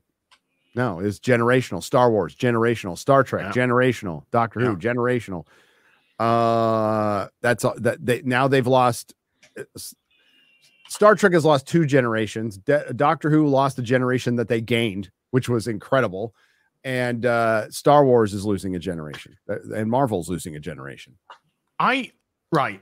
Speaking of Rose, one of the scenes in this episode really made me think back to Rose, the episode Rose, the first episode of the new Who era with Eccleston and Billy Piper. And I recall what was an absolutely brilliant scene of where the Doctor, after running away from the Autons, goes inside of the TARDIS, and Billy Piper, Rose, runs in after him, sees the inside, quickly goes outside, goes round the side, comes back into the TARDIS, and he's there waiting for the questions. And she bursts out crying because she's freaked the fuck out that this small box is ginormous inside. It doesn't make sense. It breaks the laws of physics. And the doctor says, don't worry, that's a normal reaction, which is wonderful. It's a fantastic response. Rose, fake Rose, in today's episode, this episode gone, where she sees the alien and it's just normal to her. Just normal, meeting an alien. Just, oh, hi, I'm Rose. I feel different than everyone else. Come back to my house and sit in my toy collection. And I'm just like, you've just met a fucking alien. 15-year-old Rose, by the way. In the show. 20-year-old actor. It's just it's like chalk and cheese. You know, the first episode of his New Who era, the first offering of his new era. And it's just like, why aren't people acting normally? That's the whole element, is the Doctor is the alien. And the humans, they're the thing that we are meant to relate to. We are meant to relate to the companion, not the Doctor. The companion is our eyes to his world. Yes, hi, I'm Rose. I'm like, terrible actor. The Meep did nothing wrong.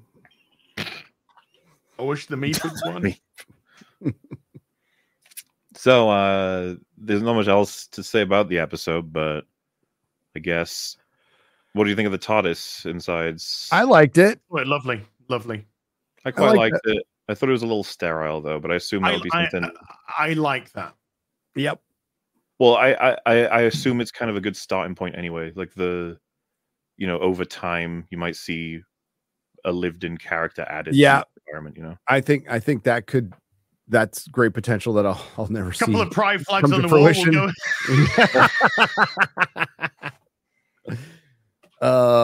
I thought it was fine. That little moment where he's running around the TARDIS, it's like, yeah, we could have used that. That's a celebration of Doctor Who, instead of a celebration of shitting on the fans for an hour. Yeah, it didn't feel like a 60th. It felt like an autopsy. Yeah. Oh, this didn't feel special at all. I mean, putting aside all the shit writing, like it as a choice for like what to do for a special is like, okay, yeah, dude. I mean, compare that to Waters of Mars, man, which I watched to cleanse my palate of this fucking episode, and you're like, God, just somebody probably the greatest point of the Doctor, the 10th Doctor, the greatest in his most broken. Somebody at his peak, and then the Rolling Stones on tour in their 80s. That's pretty much singing to us about misgendering people. The sequel trilogy of Doctor Who. It but like, as you said on Twitter, it remains dead. It was like, is it alive? Is it still alive? We got a definite no. There are ways to fix this. It's the people in charge, who are now Disney. By the way, this is Disney Doctor Who. They help fund it. It's Disney Doctor Who, are unwilling to do it. They are unwilling to do it because they have gone on for so long now with this toxic fan narrative, and it's exclusively the right and all this shit, that they can't, within their own circles, fix it, because it would look like they were placating to the fake boogeyman that's out there, instead of just pleasing fans. Because pleasing fans is fan service to toxic fans, a term created by the access media and absolutely supported by the corporations who are risk averse. They would much rather shit on their own fandom than be called racist or sexist. And they have painted themselves in so many corners now. You don't have to be. There's nothing racist, sexist, homophobic, bigoted about making entertainment for everybody. But there is now, because it has to be due to intersectionalism. It has to be segregated. What is up with my fucking camera? Hello, Mr. Elgato. Hello, Elgato. We meet again. This episode is sponsored by Elgato. Elgato. Elgato. Or I think I'm gonna bring up my. I'm gonna move me over here, and I think I'm gonna bring up my green screen. No, up there. That's something. Just not to talk about Doctor Who for a few seconds. You, as for that, right. I'm gonna fix my camera. Hang on. My cat's called Belle. I already knew that. I know the lore. Hey. So, Mauler, out of 10, what would you give this first of 3 60th anniversary special Doctor Who's? Like a 2. Gary? I'm fixing my camera. Hang on. I give it a -5 out of 10. Wow.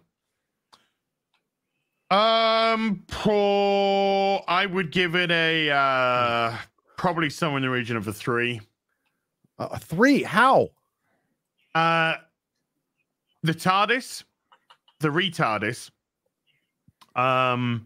There were a couple of moments of dialogue which felt normal-ish. There's a couple of nice digital paintings in Rings of Power. It didn't make it fucking good. But yeah, 3 does seem very generous. That's really generous. Shill. Yeah, I'm gonna give it a go fuck yourself, Russell T Davies out of 10.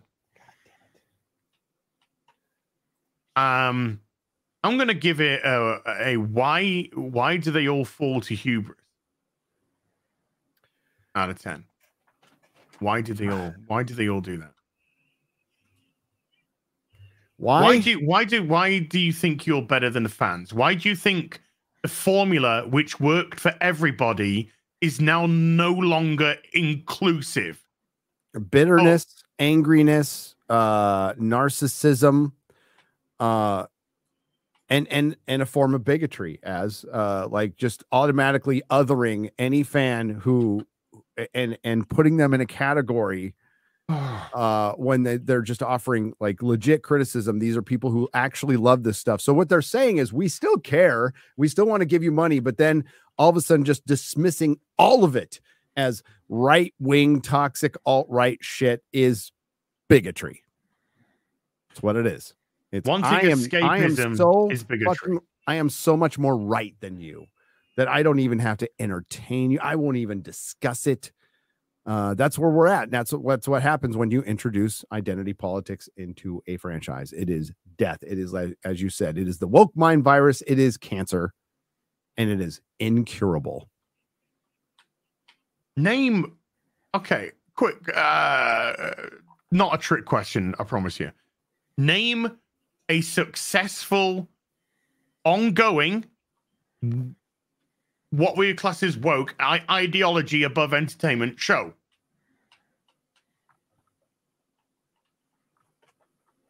Repeat the question. Sorry, I was fixing my... Name just one. Name a successful, ongoing, what we would class as woke, ideology above entertainment, ideology above character and story show. Successful. Not, yes. I mean... Success that's been embraced by everyone, but it's been embraced by the masses. Barbie is a movie, not a show. Dear White People, did that run for more than a couple of seasons? Yeah, Dear White People. I think got cancelled after a second season because people actually realized it was the most racist thing in the world. The Boys, I think, is a great example. Thank you, chat. I agree. Schindler's List. Shut up, chat.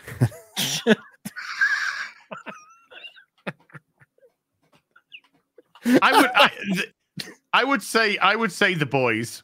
The Boys. That was the only thing that came to my mind was The Boys.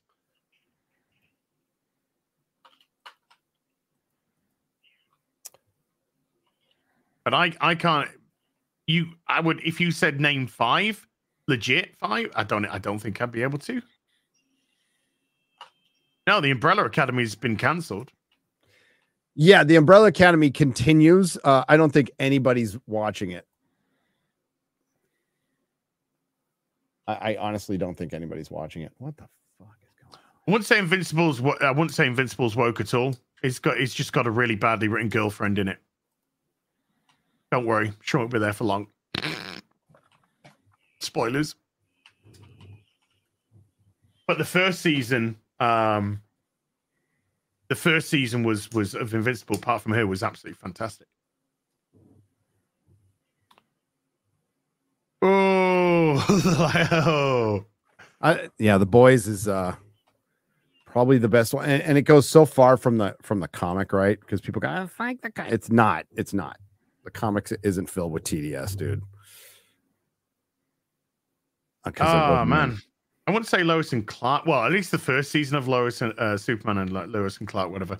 I didn't when the CW was running, it was absolutely full of it. Can you call it successful when the network never made a penny? In 11 years. In 11 years it never made a penny. I would say no. I would say that they've been drowned out. None of this stuff is successful, by the way. Like even Margot Robbie is probably negotiating, but she said Gary is in the Boys comic. Oh yeah, Gary's in two issues. He's in 2 issues of the Boys comic. I'm in 24, issue 23 and issue 37. Oh, there you go. Issue 37. That's close. Yeah. Yep. Chihuahua. What else we're talking about? Successful long running series. Yeah, I'm not talking about one and done, or I'm talking about an ongoing successful, what would be classed as ideology above character and story. The struggle is real. The struggle is real. Hey, hopefully Reacher's good. It's right around the corner. We're 2 weeks away. Reacher was good first season. Good first season, man. There was one episode and one character that felt completely out of place to what would have probably been a very normal series. But the first season of Reacher was really good, and the second season is just around the corner, a couple of weeks away. We shall see. Right. Let's get into some chats with the chat. How's Marvel doing, real quick? Dog shit. The Marvels still the Marvels is at about 183 million worldwide. That's a big old crater for them. But there's good news, Gary. There's actually good news. Because it had such an unbelievable drop in the first week. The second week is not as bad because it's very difficult to go lower than fuck all. Mm-hmm.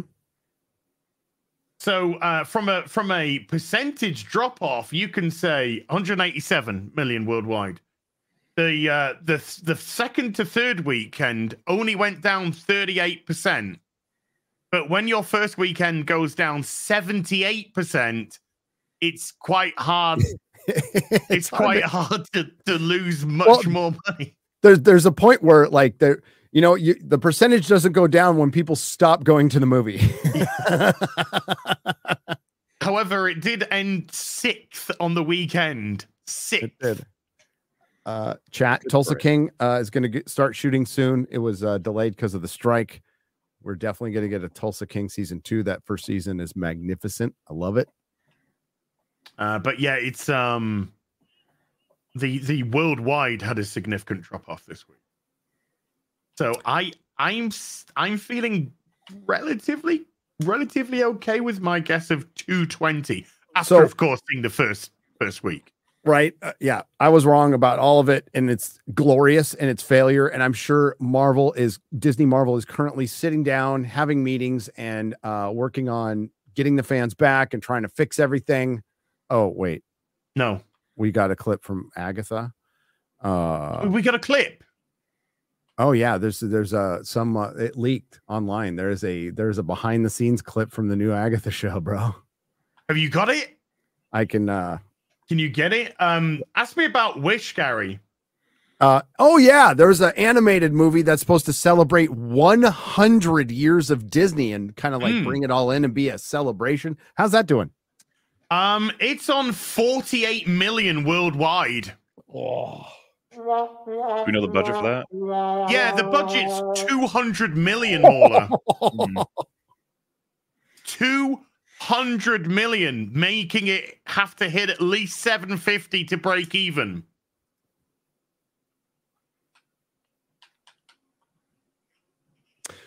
Did you okay, while I'm looking for this, I put the headline up. Bob Iger's having a meeting with the employees. I think it's today.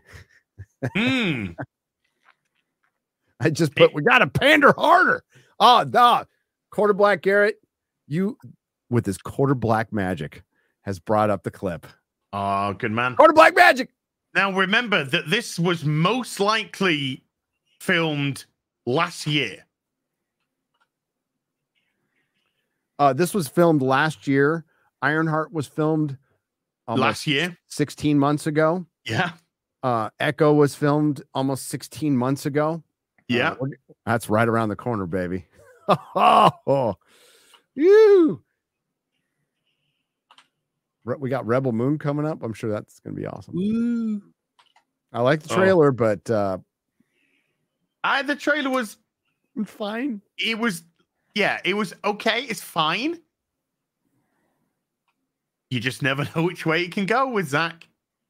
Not until you've seen it. Not until you've seen it. I'm going to put the link in the private chat for you. Okay. I do feel like I'm living on a fucking wobbly weirdo planet, you know? Wobbly weirdo. This is legit from the, oh my God, it's from TV promo. Yeah, it was supposedly I leaked. I'm not really sure. It came across a Twitter timeline, and I was just like, "Oh God, Marvel here! This will save Marvel, everybody." So this is from WandaVision though. This bit, yeah, but there's some behind the scenes, or maybe it's so there is some. Okay, there is because there's a WandaVision Blu-ray coming out, Mahler. There's behind the scenes clips, there's deleted scenes, I believe there's even some commentary. Okay, should we as always, gentlemen, if you wish me to stop, tell me to stop. Okay. No touching without consent. No touching. So patient, waiting for you to reveal your true self. We knew we had something special on our hands, but I think we were all flabbergasted by the reception. People were hungry for something that felt nostalgic and something that everybody could sit around and watch. And okay, I liked the first 5 episodes. I did. I liked the first 5 episodes when it was different, when it actually was different, when we had the TV show, the black and white, the changing of the time periods. There was something that was seemingly interesting that they were setting up. After the 5th episode, it literally just went to generic MCU crap and fell apart. So everything that made the show different was lost. And then we had the most ridiculous ending with Wanda being allowed to walk free. Oh, and they made a superhero who walked through a magical barrier while being positively affirmed. And then put her in a movie. That bombed.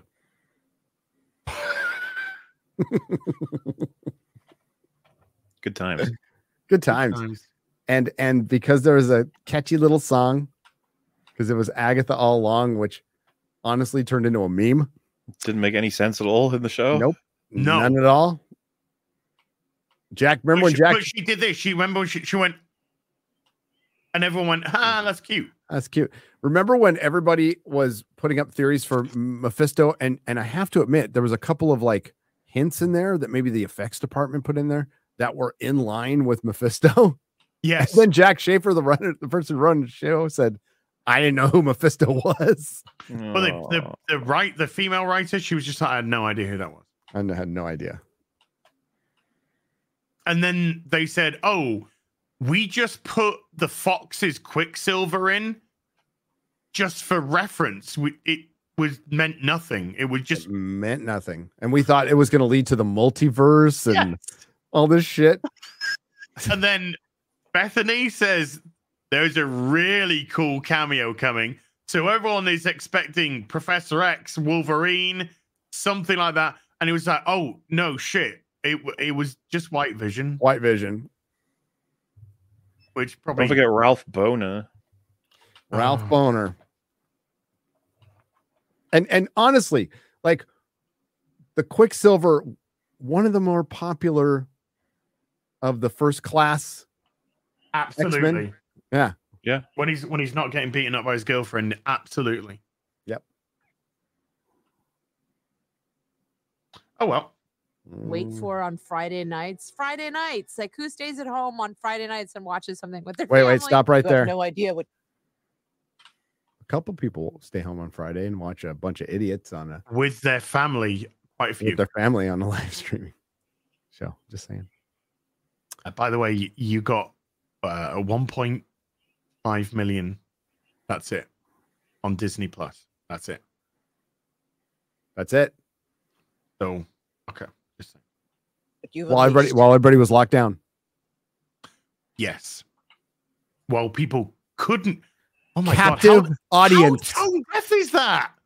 Who does that? People that are locked in the houses due to a shutdown, lockdown. Wait, That's who who. stays home on Friday night, because even though California was completely locked down, we could like totally work and went to our cocktail parties and did a bunch of fucking blow without our masks on while we were telling you to keep your masks on. Yeah. It was Agatha all along. Long. You're gonna need me. You know, I started talking to Marvel about developing something else, and so we had early conversations about, you know, what could that be? There's the offending Jack Schaefer, man. No That's clue. Jack Schaefer. By the way, No Agatha, clue. Agatha Harkness. I mean, later we could probably put up a picture of what she looks like in the comic books.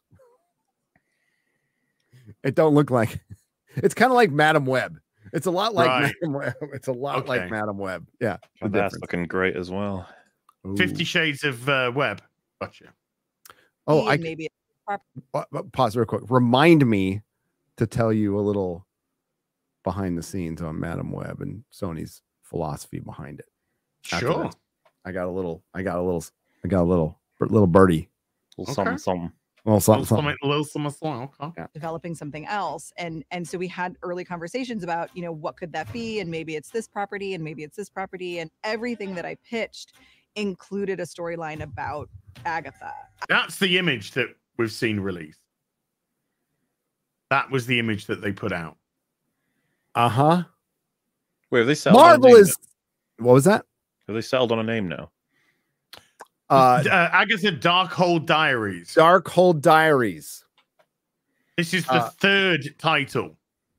Okay.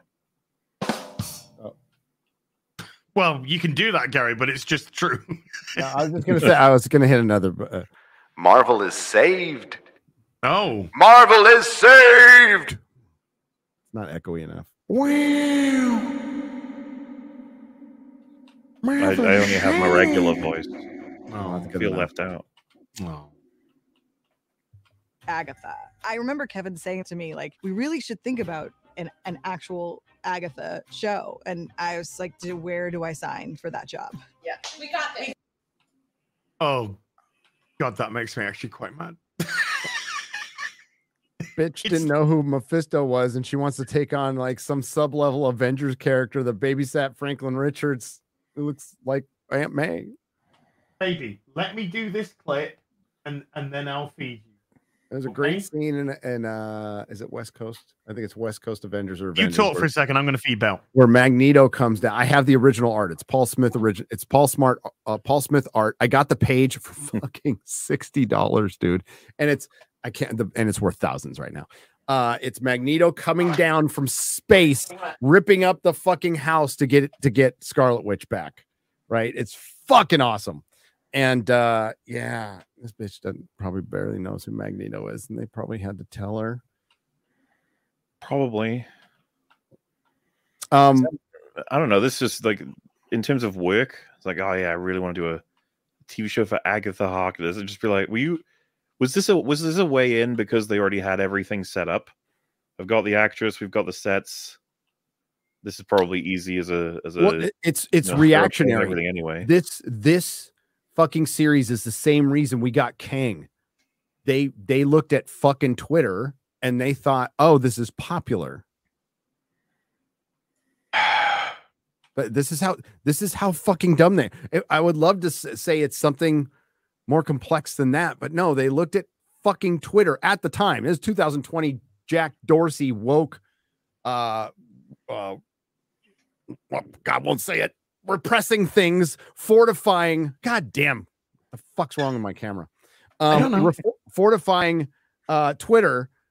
They use that as marketing and said, well, this must be popular. Let's make an Agatha Harkness show. Everybody should be fucking fired for that decision. It's retarded. Start with Feige, please. Carry on. Got it. The character is so deep and heartfelt and dangerous, and continuing the story of Agatha. Yeah, is this a tell don't show again? Hey, that's she was in my Marvels video. She produced Marvels too. She said how important it was for representation, and she talks up like this all the time. San Andreas Vault. All I'm saying is please. I'm just saying please. What? The fault? Fucking Iraq.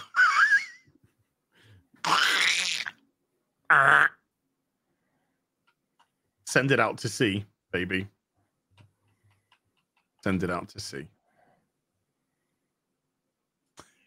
And getting to know her more was immediately an imperative for us as creatives. Wait, oh my. We thought giving a character would be like a good thing. Do you see Iman Vellani's you had a show comment called WandaVision. Oh, sorry, go on. On it was getting spread around on Twitter that was like, she said, the actress for Miss Marvel said that in future she thinks it's more important to focus less on the big old spectacular battles and stuff, and more so on characters. Yes. And I, among many people, are celebrating that comment, even though it's some of the most basic wisdom you could ever have. But that puts you leagues ahead of everybody at Disney. So yes. And she's also said some other stuff, like if you go to the review interview, but it's like she's answering a question that's given to her by Whoopi Goldberg about diversity. And she goes, yes, of course, diversity is important, blah, blah, blah, blah. But I think she kind of gets it. Her answers have not been fuck the fans. All right. No, I saw some people complain about an article. I read the article. I don't think she said anything untoward. She just said something along the lines of, and I'm paraphrasing, I don't. But she said something along the lines of, if people are telling you not to like something, they're poopy. But to me, that was if people are directly telling you, not passively saying this is shit. I don't know. Like, I'll speak for myself. I don't think I'm ever necessarily telling somebody not to like something. I'm just telling you I don't like it. I don't like it. I wouldn't recommend it, but I'm not telling you not to. Like what you will like. Yeah. More like the Last of Us show. Yeah. That's the difference here. You know what? There's people in the chat who probably loved Loki. That's like Loki. I don't care. I thought it was shit, but I mean, that's fine. I'll agree with Mahler. I mean, it's got the better soundtrack of anything Marvel. Anything. Marvel's mostly got the most generic, shitty soundtracks ever, and it's got, at least it tries to do something interesting with the music, not with the story or characterization or anything else. But they try to do something, just trying to be nice. Yeah, poopy, Ron. You're poop mouth, Ron. Poop mouth. Damn. There would be nothing more delicious to Agatha Harkness than to be in a spin-off. The whole thing made total sense to me, and I was just so... There's nothing more important to me as an actress than appearing in a show. Yeah, this is some. I just like the idea that when they explained how my bank account would look after, I was convinced. When they start stuttering and blinking, they're like, nothing was so important to me than my bank account. If you did you see the Ricky Gervais thing today that he posted up about like how he bought half of a brewery, and he's all, hey, and the brewery's mindful of the environment, and the most important thing is I'm gonna make hundreds of millions of dollars off of this. It's like, just say that, okay? It's fine. That's honest. He posts stuff like that all the time. In all fairness, Ricky Gervais, he posts shit like that all the time. He does, and I fucking love him for it. This chick is like just trying to like struggle, like it's really important. She's like, fuck it. No, you're not. Yeah. They asked you to be in a Marvel show. You ain't got much else going on. I mean, you're a character actor. You're doing fine, but they asked you to star in your own show. What are you gonna say? Fucking no, you know. Excited and thrilled. I love you guys so much. Love you, Catherine. Love you back. To be playing a witch in the MCU is amazing. Why? What? Remember when this was originally just going to be a case that they were going to sell? Did that disappear? They were going to offer this physical media without offering the actual physical media, but now they're offering the physical media because oh, you mean like this was just going to be a case with maybe like a download code or something? Oh no, yeah. It was a Disney Plus, isn't it? So I don't yeah. But now they're putting in a Blu-ray in 4K in a steelbook. I'm still not going to buy it, but I love that shit. Steelbooks are like crack with me. I will buy them. I do like that, man. When they're good. Why is it important having a witch? You're not even the first fucking witch.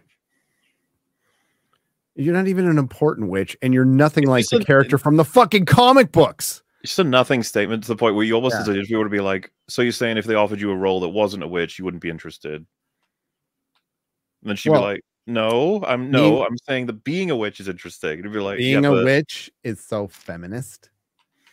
I hope they have trans witches.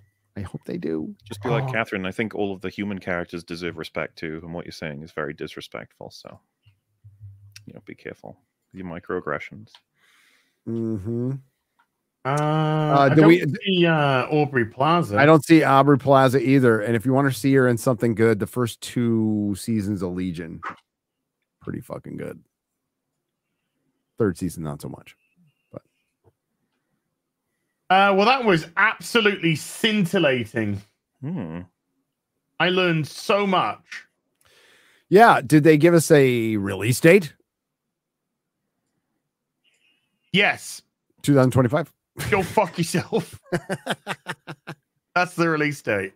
No, it does feel like Marvel's trying to be a little defiant. We're gonna come out with an Agatha thing. MCU chuds. We'll show you, Young Avengers. Not my money. You're not wasting my money. No. So no, go ahead. I mean, I'm all for it. Release Echo. Drop it all. I'm all for accelerating the process, and we are well into it at this point. It's starting and they're starting to feel it. They're starting to feel a little embarrassed because it's looking tired and old, like it is. It's a trope. The MCU, the MCU, Disney Marvel invented the MCU. The fans didn't. I didn't. Az didn't. Kevin Feige invented the MCU and created it, and now it is a thing that is being regularly mentioned that not even Grace Randolph can deny anymore. So, dude, again, we're already I need your advice. So much. I need your advice. Don't do it. It's a lot to live for, Az. Belle is absolutely begging me for another sachet of wet food today. No. She had one this morning. Fat cow. Call her fat cow. Tell her get to the gym. Shame her. I can't do that. I love her too. I can't do that. You spoil it. Yeah, God dang it. What happens when your kid does that? You're gonna spoil your kid too? No. but a kid's not a cat. All right. I'm gonna give her go talk. I'm gonna give her another God, pound. what a sucker. You are a sucker. Whatever. Sucker. So the fans didn't create the MCU. The fans didn't make the Force female. The fans didn't mainline the message in a 60th anniversary special. They God dang it. What the fuck is going on with my camera, man? I do not know. Damn, Disney got me. Kathleen Kitty, she gonna get me. She gonna get me. Check if she's under my bed. She's under my desk right now. No, the fans didn't do anything, and you love how they're still like it's the fans' fault with Doctor Who. It's the fans' fault with the Marvels. Marvels. It's YouTubers. All of a sudden, it's our fault again. It's Hollywood's fault. Woke Hollywood corporatism came in and destroyed fandom through activism. All of it's true. All of it's true. And we're here and our franchises are in pieces. And now remember, Mahler, remember when we used to get excited? Hey, they're going to do another Conan movie.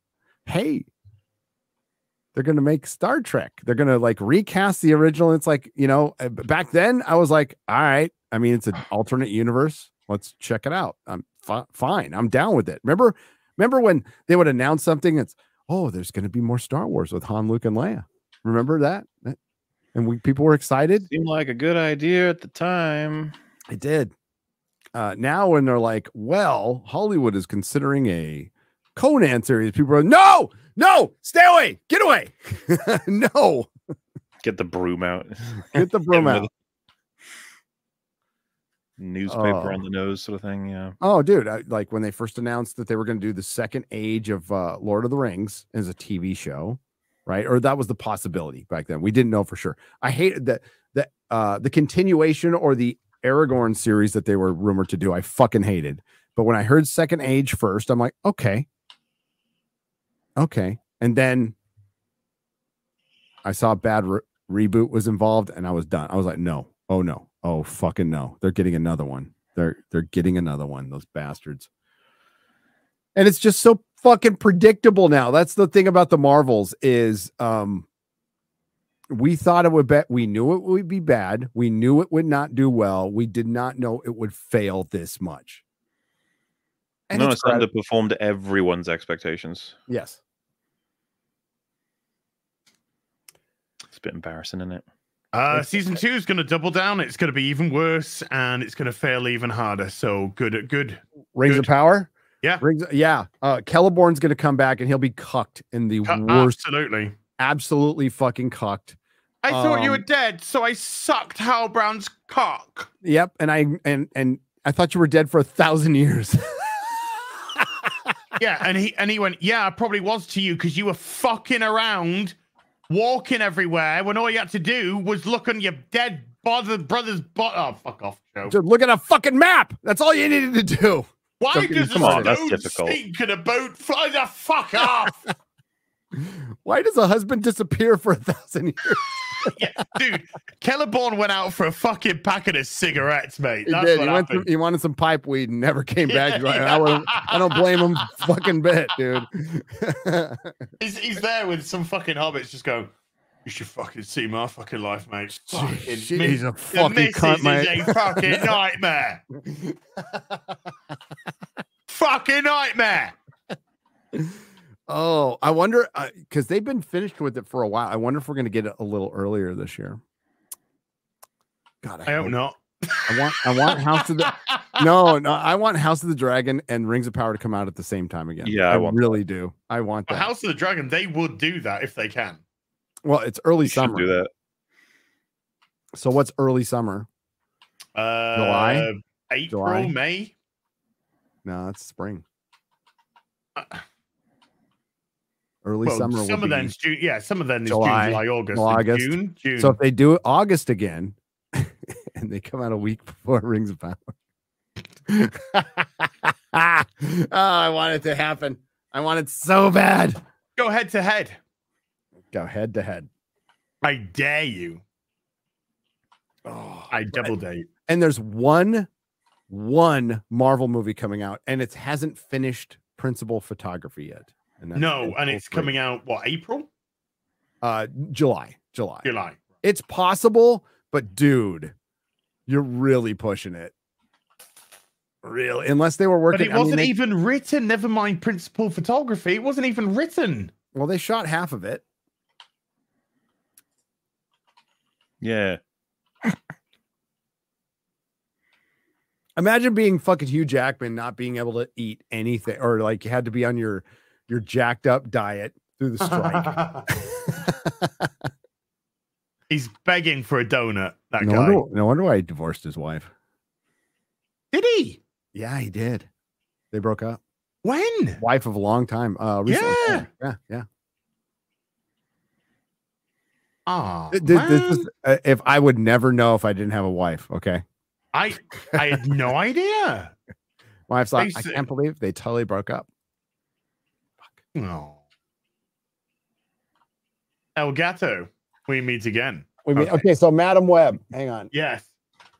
What's the tea? And then we'll have to do some crush some soups.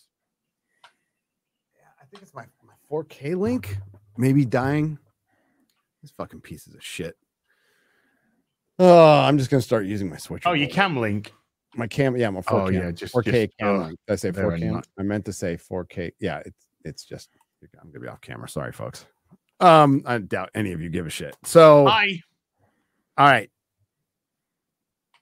Let me go into... I'm on cam and loving it. Okay, I'm gonna paraphrase here as much as I can. Rumor is he's into dudes. Apparently. Is that true? Hugh Jackman? Yeah.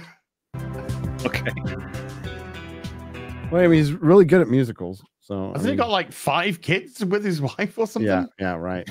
So Sony's approach with their Marvel movies, they basically make those movies super cheap ass, more like discount Marvel or dollar store shit.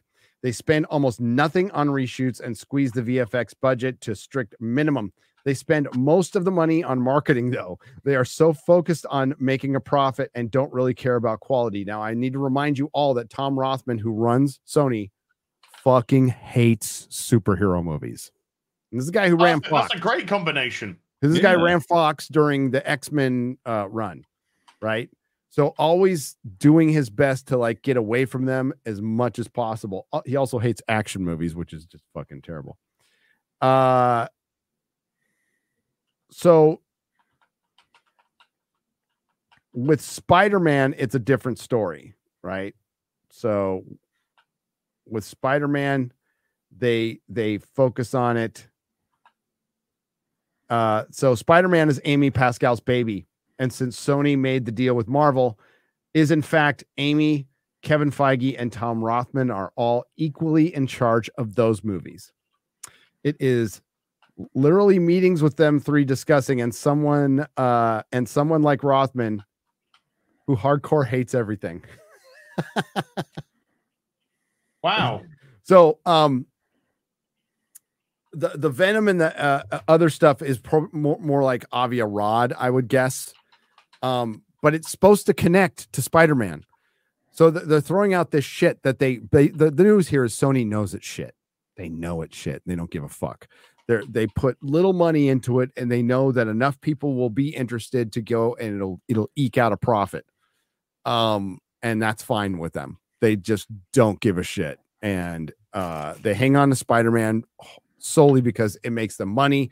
So if and it's interesting that there's this equal partnership between Amy Pascal, who was the former CEO of Sony, who got ran out because of the email leak, Tom Rothman, the former CEO of Fox, who hates fucking superhero movies, and Kevin Feige. So that's probably why we haven't gotten a Spider-Man 4. You think they would kind of rush that? You want to make money. You think that would be something you kind of New Hollywood's not about money, Gary. I know. It's more money. I know.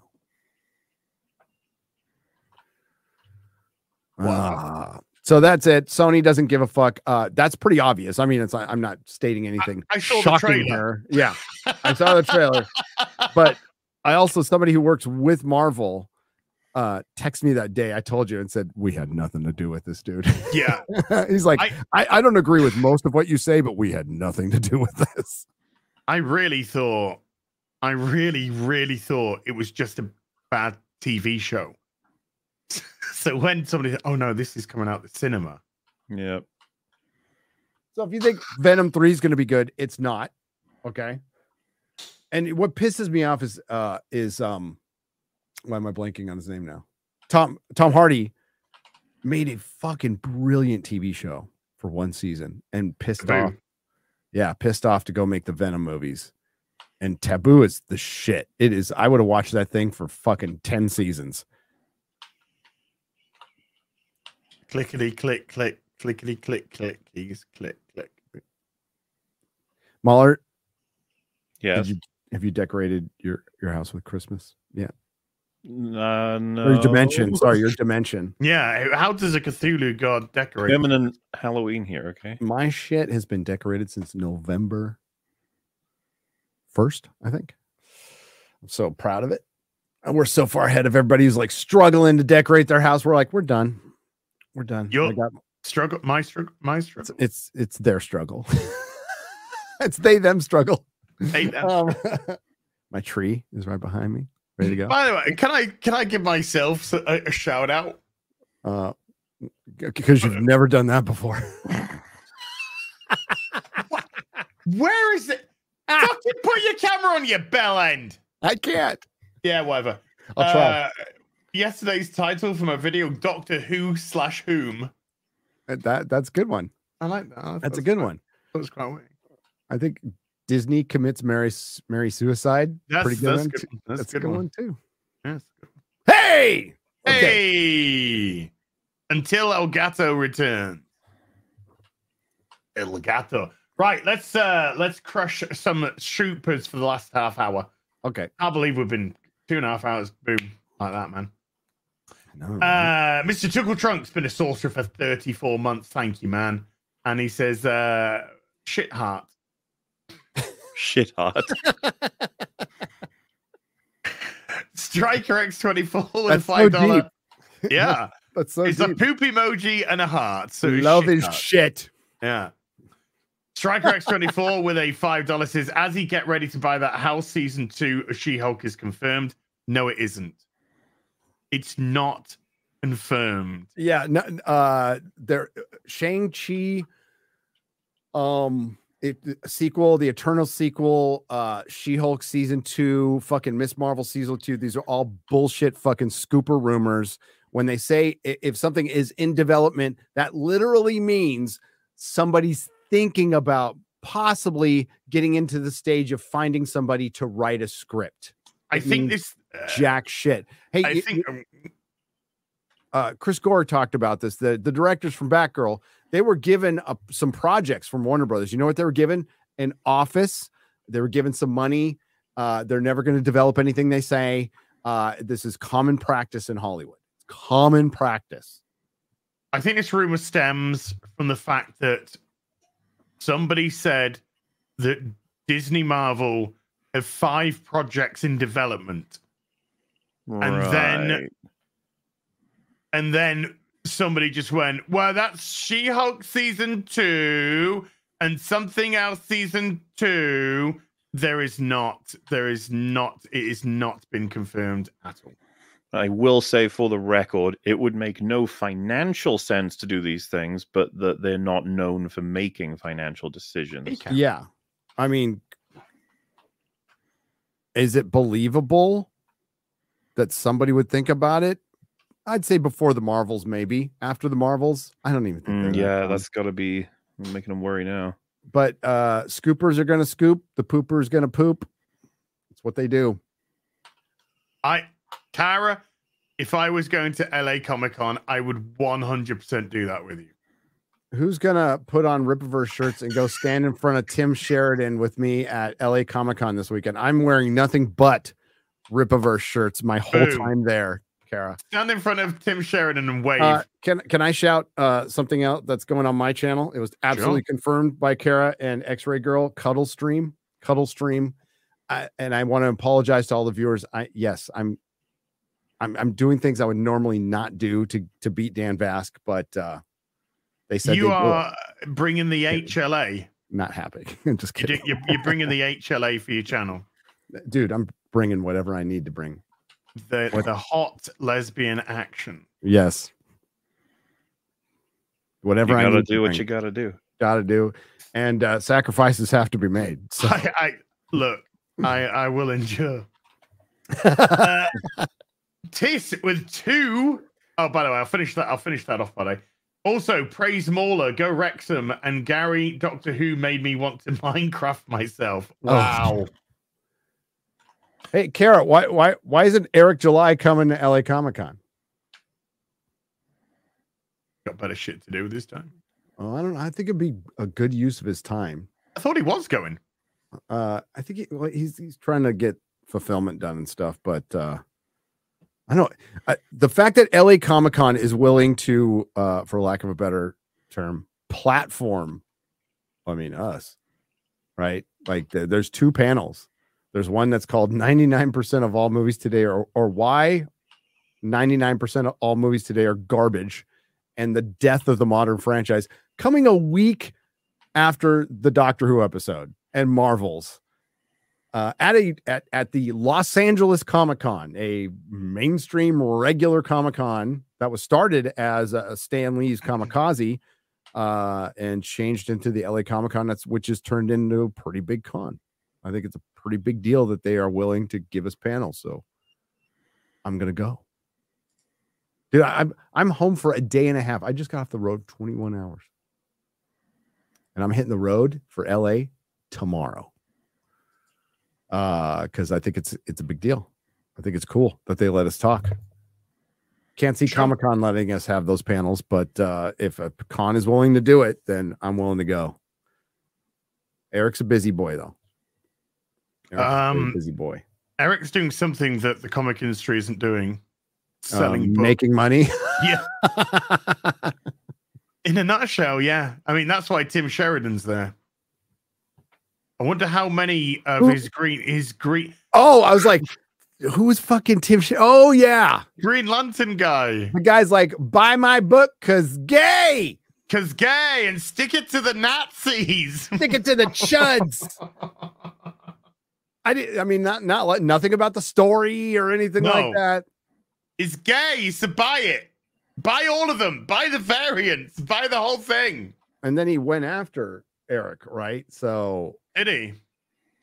Yeah. Well, we did laugh at him. The Hobbits are going to be there. Yes, they are. And there's going to be people there who definitely don't like us. I don't care. None of them will come up and talk to us. None of them. None of them ever have. None of them ever will. I don't care. Who gives a fuck? Who gives a fuck? Who the fuck are you, mate? You're nobody. Fuck off. Fuck out of here, mate. Don't bug me. I'm comic shopping. I got my little back issue list. I'm gonna get some back issues. I'll tell you fair though. If you need someone to spot year 20, I'll spot year 20. Okay. Call it charity. Yeah. Oh, there's a guest list? I didn't know there was a guest list. Well, you're getting invited. Yeah. Tiss with $2 $10 super chats. Thank you, says Gary. Loved your cameo on the last EFAP. But why did you leave so early? Were you afraid of being challenged by Chris Stuckman's video? Yes. It just completely scared me. It's not like I watched the video and contacted Mahler and said, Jesus Christ, I might respond to this. This is fucking unbelievable. But then we'll do an episode for you. We'll do an episode, and then family stuff and the nature of my burnt out brain. So I did, I finished my Doctor Who stuff, and I'm like, I'm going to jump in right now. But make a long story short, the Rodecaster 1 sucks when it comes to Discord. The Rodecaster 2 is fine. And I brought my Rode thing, and it was just echoey, and it didn't work. Don't you want to be a good filmman and save cinema?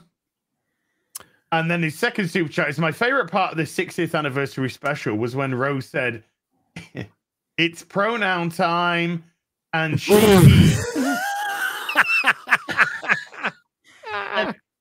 and he was stunning and brave all over the place. I clapped when I saw it.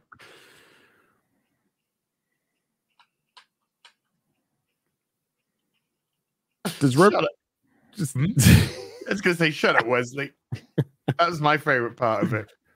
But the doctor turned around and said, "Shut up, Wesley." David 14th. You get it? It's a play on David Tennant, but 14 and because he's the 14th. Never mind. With a £10, 14 pence.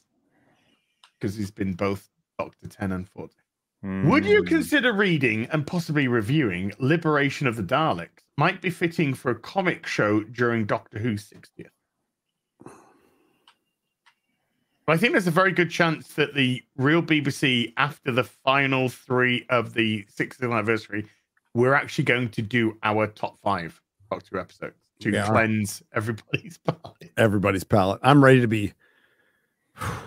I will very much want to do that when we get to that point. Yep. Yes. By the way, it is a Watch Mojo video that you're in. Interesting note that my top 5 videos are making fun of Watch Mojo videos. That's the whole point of it, is making fun of their dumb lists. I don't know if there's any humans that watch Mojo at this point. I don't think there is. It's bot Mojo. Yay!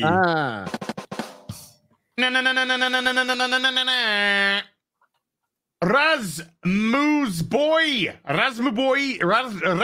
boy gifting 20 memberships to the stream. Thank you, Razmu boy. Rasmus boy. Martin Bennett with a bard for 2. Thank you. Marksman of 117B with a $2 says, "Hail, have you seen the trailer for American Fiction?" I have not. No. TGV Monster with a $10 says, "I watched the Council of Kang scene on YouTube, and the comments were people praising it like it's The Godfather, but I'm over here like it's an army of scenery chewing clowns." Yeah. Yes. He's trained for that. Yeah, he knows what he's doing. Yeah. Grimnack with a $5 says, "Okay, I've been rewatching EFAPs. Gary, please tell me you've come to realize Peter crying at 15 being crushed by a building isn't bad. For real." No. Not going to change. I don't like that to pick. I'm tired of Spider Boy. Absolutely tired of Spider Boy. And I just remember the Peter who the scene that they took that from. I just remember that very young Peter not crying, worried about Aunt May and getting the fuck out of there, and absolutely overcoming something with his power that he had no business overcoming. Called being a man. It in Homecoming. Yeah, he balls a lot. He balls too much in those first 2 movies. They're forgettable. My stance has not changed on that and will not, but I like No Way Home.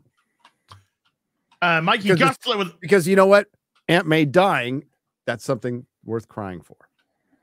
Not the little baby Spider-Man that has to rely on Tony Stark. His building fell on him. He's 15. He's allowed to fucking tear up. It's stupid. Didn't happen in the comic book, which they ripped off from. I do. He had his mask on in the comic book, didn't he? You can't tell if he's crying. He wasn't crying. He was like, "Fuck this, no!" Not. You just said he's allowed to cry if Aunt May dies. Yeah. You know what? It's okay to cry as a man if a dog dies, if your best friend dies, if a parent dies, and or maybe you're moved by a spectacular movie. Maybe. Oh, what? Maybe you're allowed to cry on that, but you're not allowed to cry if a building falls on you. Nope. Because you're dead. No, it's Spider Boy, not Spider-Man. That's he defeated Vulture. He defeated Mysterio. He defeated Green Goblin with the help of Toby. Toby. That's right. That's why everybody watched that movie. Chiboy. That's a fact. That's why as many people who did watch it watched it. But remember, Tom Holland's Spider-Mans have done very, very well without Toby as well. They did prior to 2019. Without them, we'll see. Tom Holland is a very, very likable guy. And he's now Very that he's likable older. guy. Yeah, sure. Really short. He's that okay.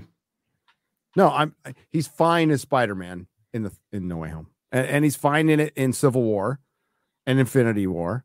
He's fine. He's fine. Toby's the GOAT. Toby's the GOAT. But Andrew Garfield was really good in No Way Home too. Yes, but he wasn't very good in his team. Not in his own movies. Not a fan of the Amazing Spider-Mans, but that's no. Love the music though. Do you love the music? Well, and I really liked him in those movies. I did. I'm not going to say I liked the writing of the character as much as I just liked his performance. I felt like, I mean, I've liked him in everything he's in. I'll give the Holland costumes, aside from the Iron Spider one, which got too weird, have been pretty fucking good. Really good, based on the John Romita style. Love them. Love them.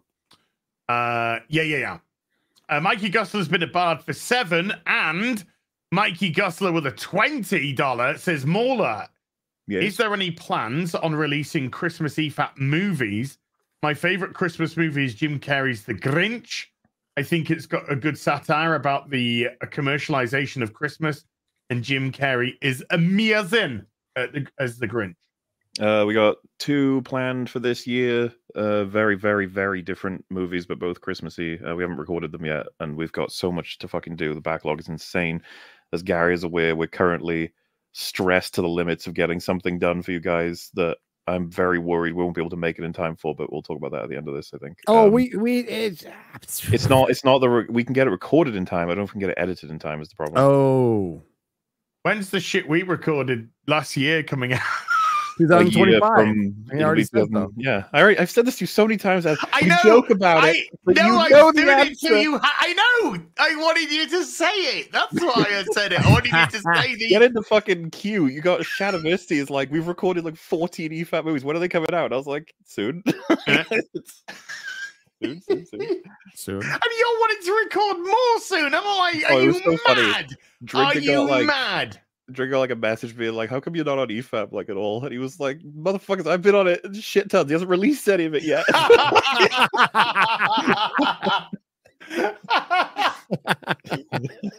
had that. You haven't been on EFAP for ages. I recorded 3 fucking videos for them. You came on your favorite EFAP of all time recently. I did. I came on a couple of weeks back, and my favorite EFAP of all time. I really wanted to be on that last one. Sorry. So okay. It was insane, just purely through insanity. That EFAP, by the way, it was crazy, and a great lineup of people. I didn't realize that Nick was actually part of the local podcast. Yeah, then so you had who was completely unaware that poor man was losing his mind. He was broken, man.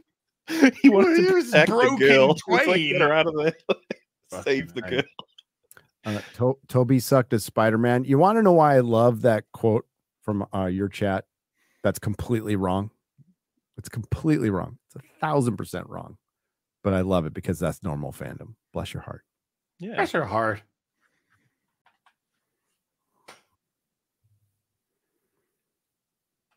Oh, I thought you were going somewhere with that. Okay. No.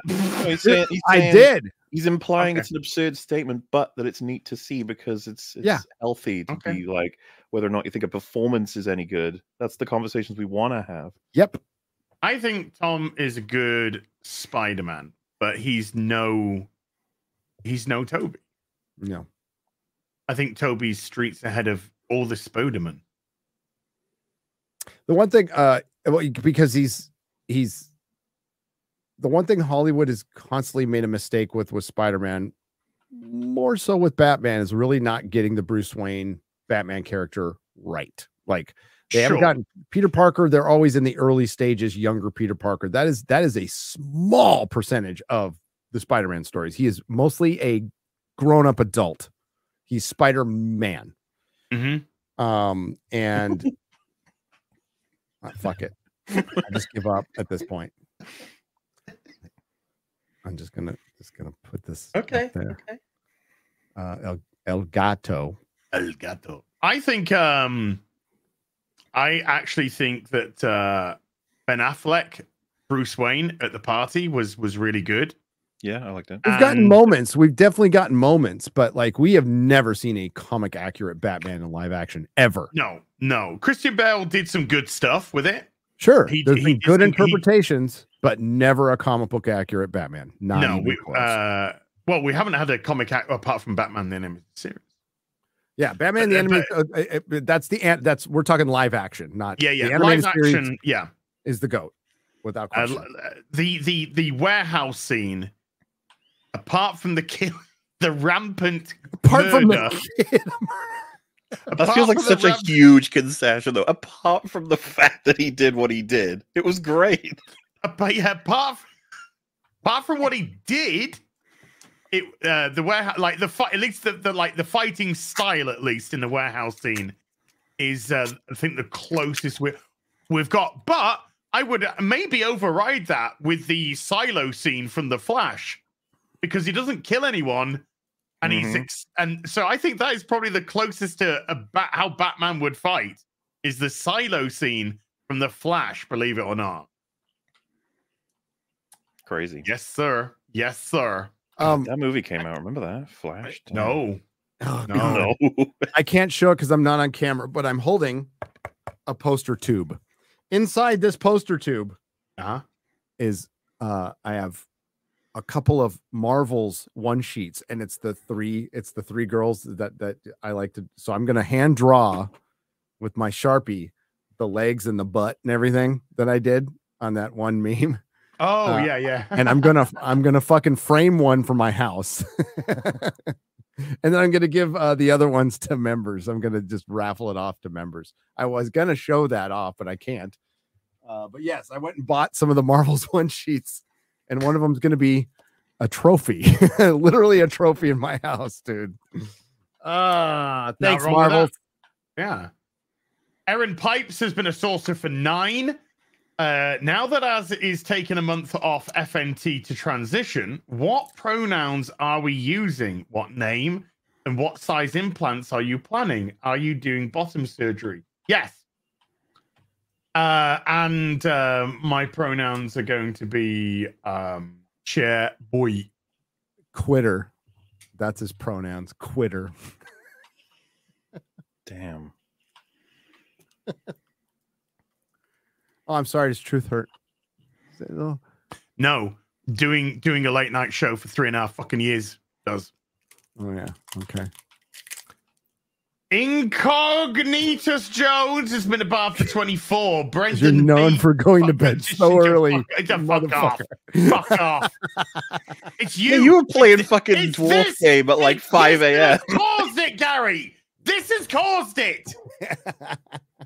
I've been unable to get my sleeping pattern back for 3.5 years because of what is the percentage of your American audience on your YouTube channel? And be honest.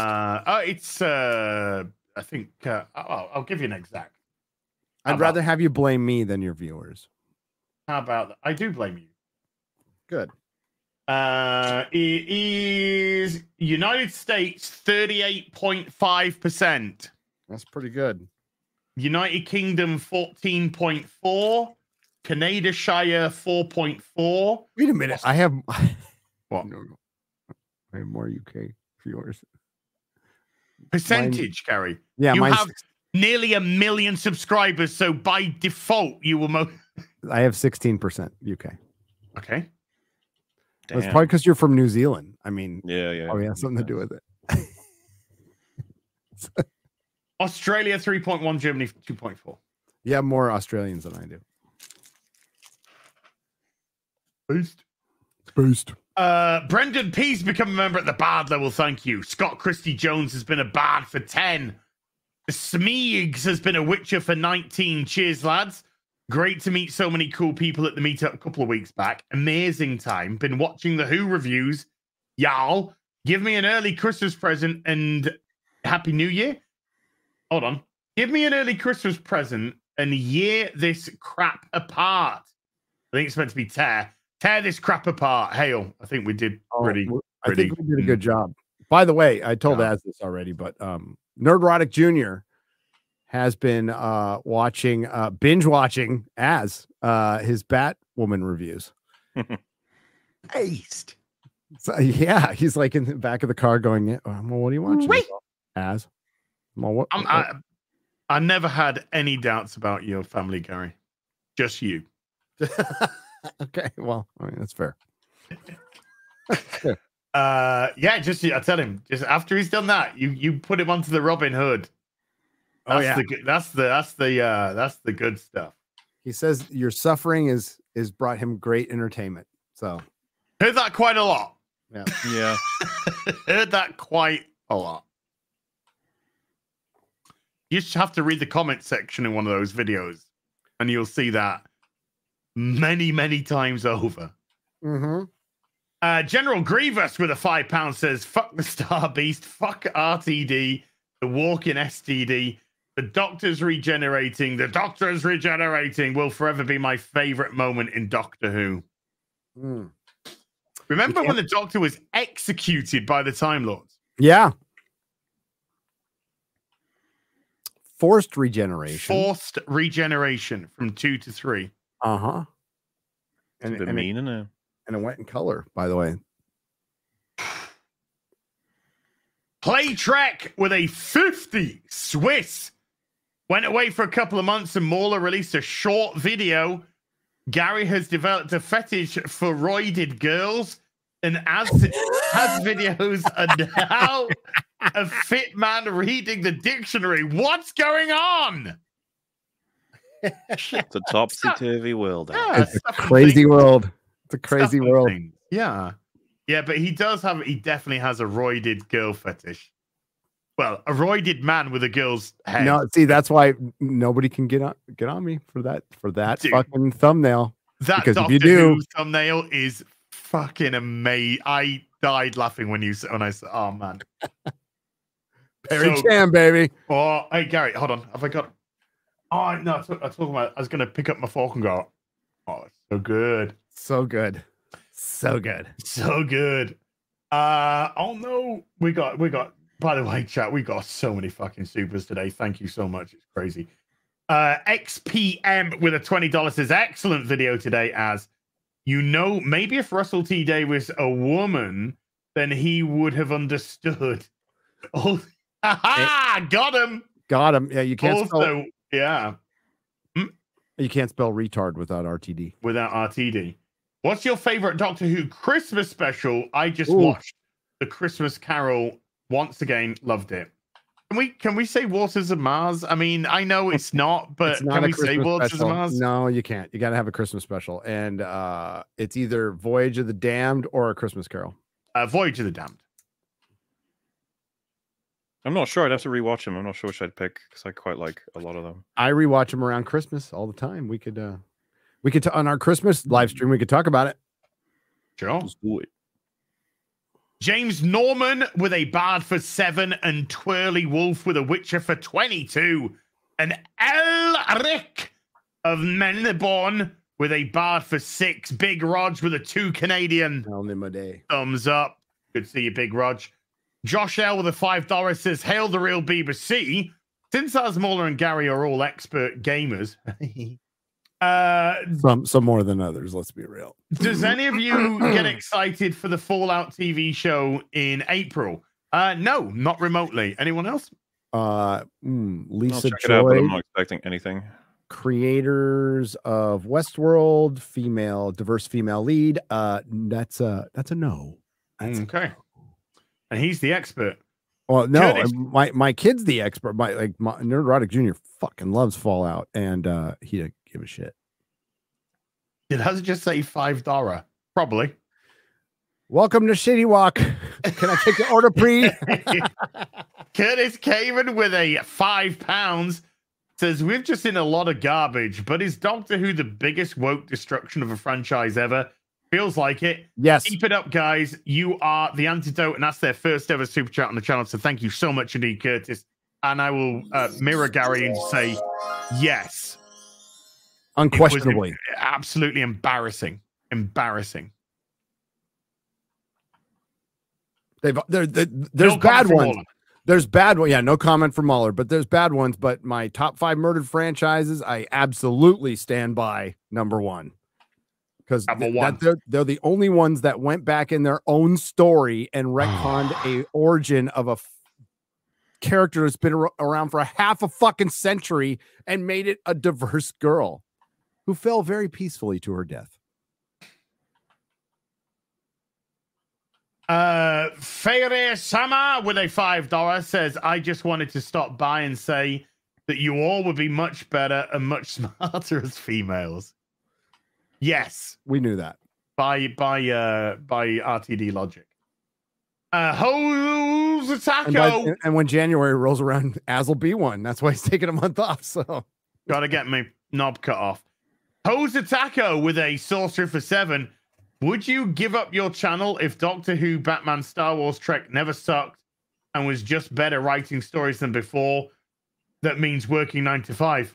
Why? I would talk about how great they were. Yeah, why do I have to why do we have to sacrifice? Yeah, go fuck yourself. I would love to have my channel and talking about these good shows. That's what I'd like to have. I want my cake and eat it. Thank you. Oh, that's what I want. I didn't do anything fucking wrong. I just supported this shit for fucking decades.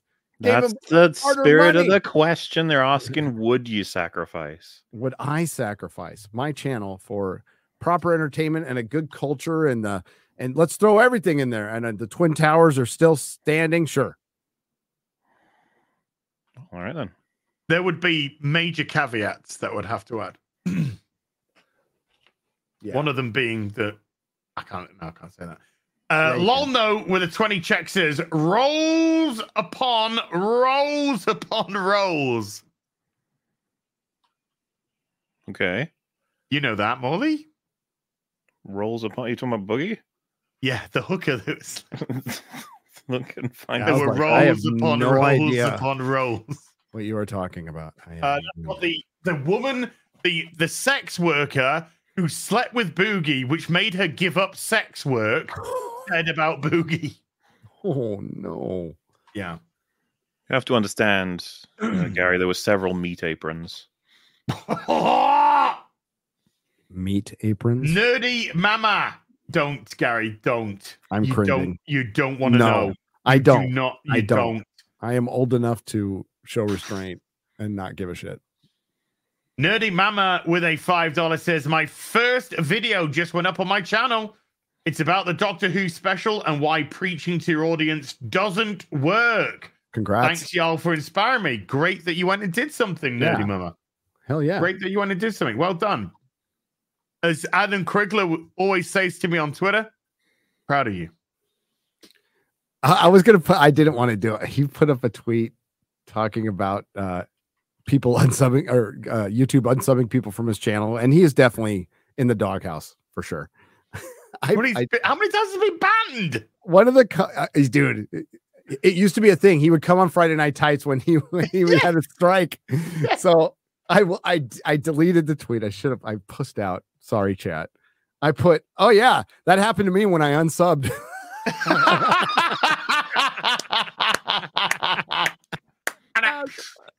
was like, I don't want to be mean to Adam today. Maybe tomorrow. Gunnar with a 50 Norwegian says the BBC's own review called it The Message. Yes, they did. And they also didn't like it. That was Grace Randolph calling it the MCU. Yeah. That was the BBC Culture website. Gave the episode a poor review. The BBC, who still somewhat controls Doctor Who, how much we don't know, one of their writers was free enough to essentially quote the drinker, critical drinker. Congrats, buddy. Yeah. Congrats, buddy. Who is the #1 respected voice in film criticism right now. Yes. Without a doubt. Without a doubt. Ministry of Wrong Think with a $20 says, B Doctor Who writers retcon Davros because having a bad guy in wheelchair reflects on all wheelchair people.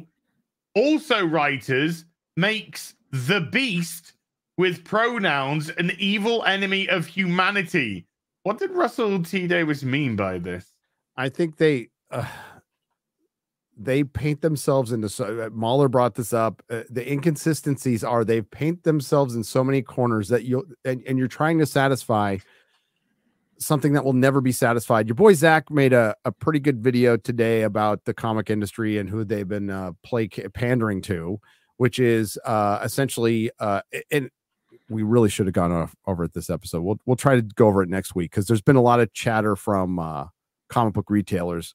Phil Boyle from Comics Conspiracy, who I know through name only from when I was retailing, big time retailer, called out a lot of shit, and it triggered the SJW comic book retailers, including Brian Hibbs, which we're going to go over, who still deny that there's a culture war going on. But to make a long story short, sure, these conversations are now being had, and they're just freaking out over it, right? But it's a fundamental truth at this point.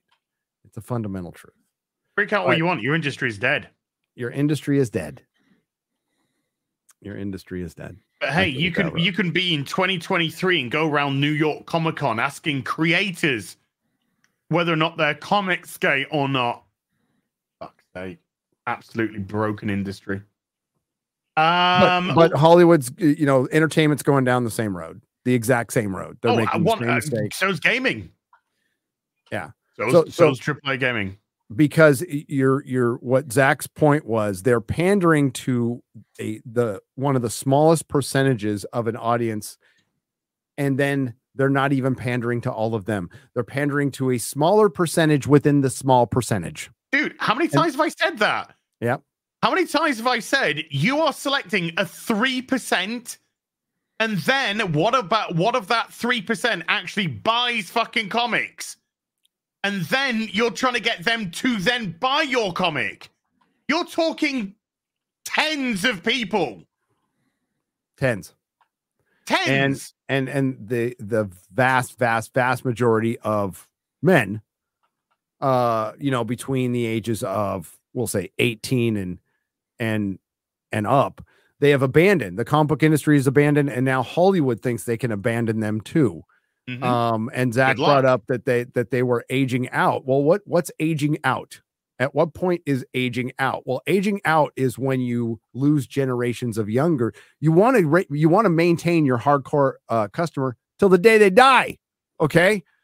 Because they're your hardcore customer, and they're also the custodians for the new generation, right? And they tend to have disposable income. And yes. Well, that's why recently, I'm saying in the last 50, 60 years, the rule of, nostalgia is 20 years. It's basically a 20, 25-year rule. And it's when the kid grows up enough to have and gets old enough to have the disposable income to start getting shit that they couldn't get when they were a kid, and also enjoying the stuff when they were a kid, when they were a teenager, when they were 20 years old. Like, I enjoyed comics from when I was 6 to when I was in my 50s. Pretty equally. So something changed. It wasn't, and at first I thought it was me. At first I truly thought, I'm like, oh, it's just me. And then I found out it wasn't. It turned out to be them. Yep. Loxaw with 5 gifted memberships. Thank you, Loxaw.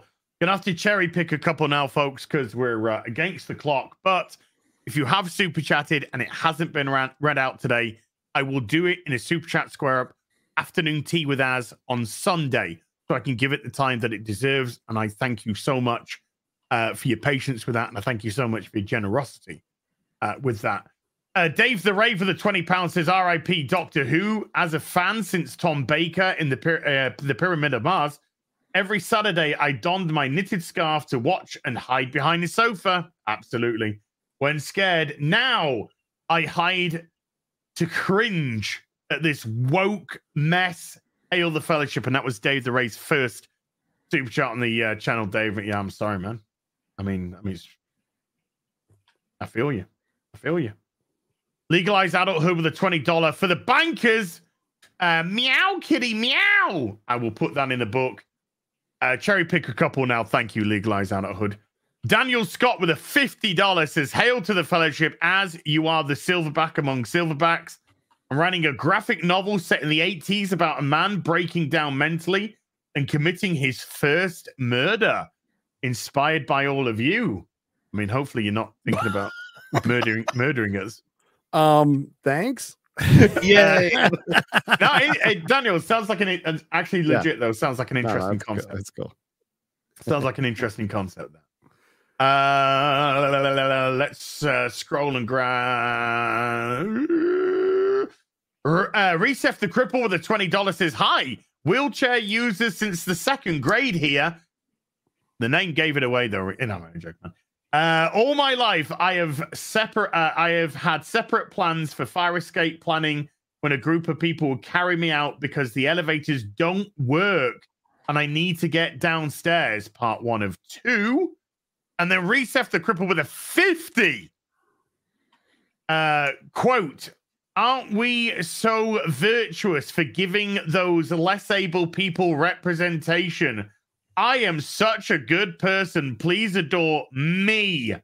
I am more important than that wheelchaired person, so I can, on a whim, because I'm so important, help those lesser people out. Love me."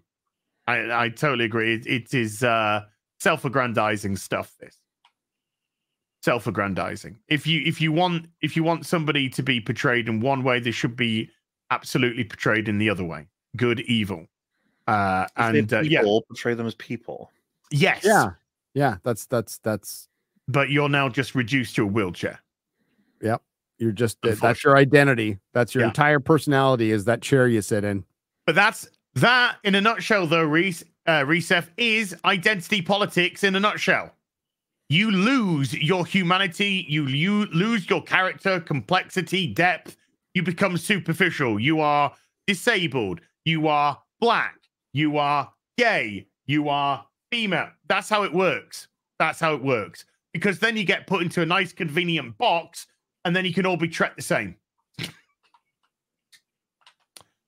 That's where Alan Mack with a £20 says, "My 60th and 38 year married married RTD offends new with Davros comments. Bye. Then puts a woman with the message in a wheelchair to kill. He's a retard. My wife says, as X-ray girl rules." She does. Good laugh. It is. Oh dear. Ian Soforth gifting 5 memberships to the stream. Thank you, Ian.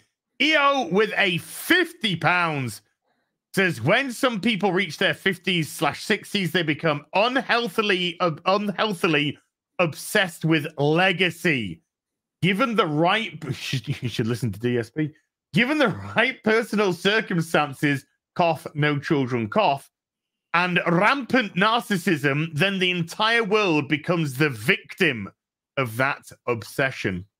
That's some pretty astute shit right there. And we got Kevin Willis with a 50. Says, "I watch you way more than I watch cable TV. So here's some cash. When I'm working in the yard and doing stuff around the house, I listen to Nerdrotic podcasts via iTunes. Get more value from you guys than anything coming out of Hollywood today. Sad." Just from an objective viewpoint, yes, it is. To be honest, we should be filler content, not not the mainstream. But there we go. Right, folks, we will put a pin in it there. And then everybody who super chat, like I said, didn't get read out today. First of all, thank you so much, guys. We've had like 130 fucking super chats today, so you went absolutely crazy. Thank you so much. So I will read them out though on Sunday Fun Day, 2:30 p.m. UK time. I will go through them. I'll give them the time that they deserve. Morley, before we go, Gary's his internet's gone or something. Morley, anything that you would like to plug before we leave? Not in particular, to be honest with you. Just everything is as expected. Open Bar is back this Thursday because Drink will be back from his holiday. And there'll be another EFAB episode on the Saturday. Loki episodes still being edited. They'll be released once they are. And just nothing unusual to mention to anybody. Gary, anything that you would like to plug before we go away? You got you.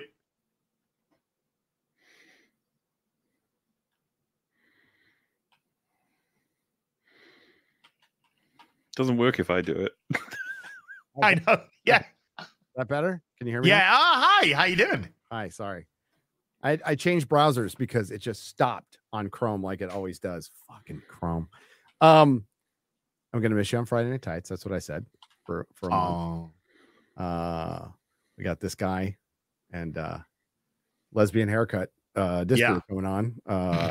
And I will be in LA this weekend at the Los Angeles Comic-Con. I will have a panel on Friday afternoon, which is 99% of all films are garbage. And then Sunday afternoon, we have the death of the modern franchise. We might try to do a little last minute meetup thing that we're going to announce maybe Thursday night. I don't know. It depends. In Pasadena. So keep an eye out on Twitter and stuff. But I'll be with Chris Gore and X-Ray Girl, Kara out there, and Mrs. Nerdrotic, and we'll be running around the con. So if you're there, if you're at LA Comic-Con, come up and say hi, please. Thanks, Az. Hey, no, thank you as always. Next week we'll be on Gary's channel. Today, folks, new record for this channel on the Real BBC, 10,400 I saw.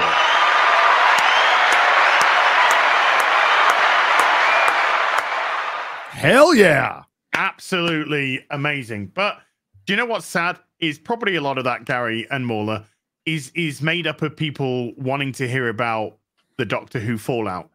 Because the fans are there and they've always been there. It's just the BBC, Russell T. Davies, et al., Disney, that have decided to alienate them. That's the sad reality. Yep. And they were never going to get everybody back. No. Ever. But they could have got some. They could have got some.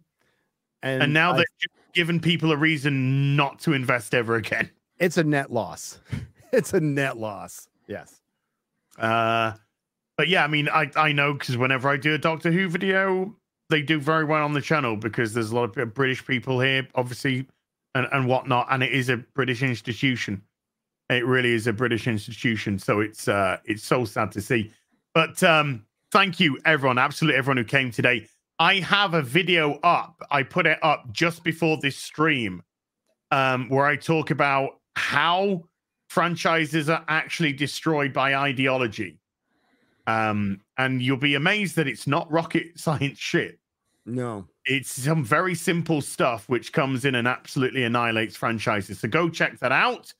Tomorrow on Eric July's channel, 7:30 UK time, 1:30 p.m. Central time, Rip and the Silverback will be back. God damn it, Leroy. So do watch that. And go buy Alpha Core on Rippaverse.com. It's doing absolutely amazing. Over 1 million. Last time I checked, it was on about 1,050,000.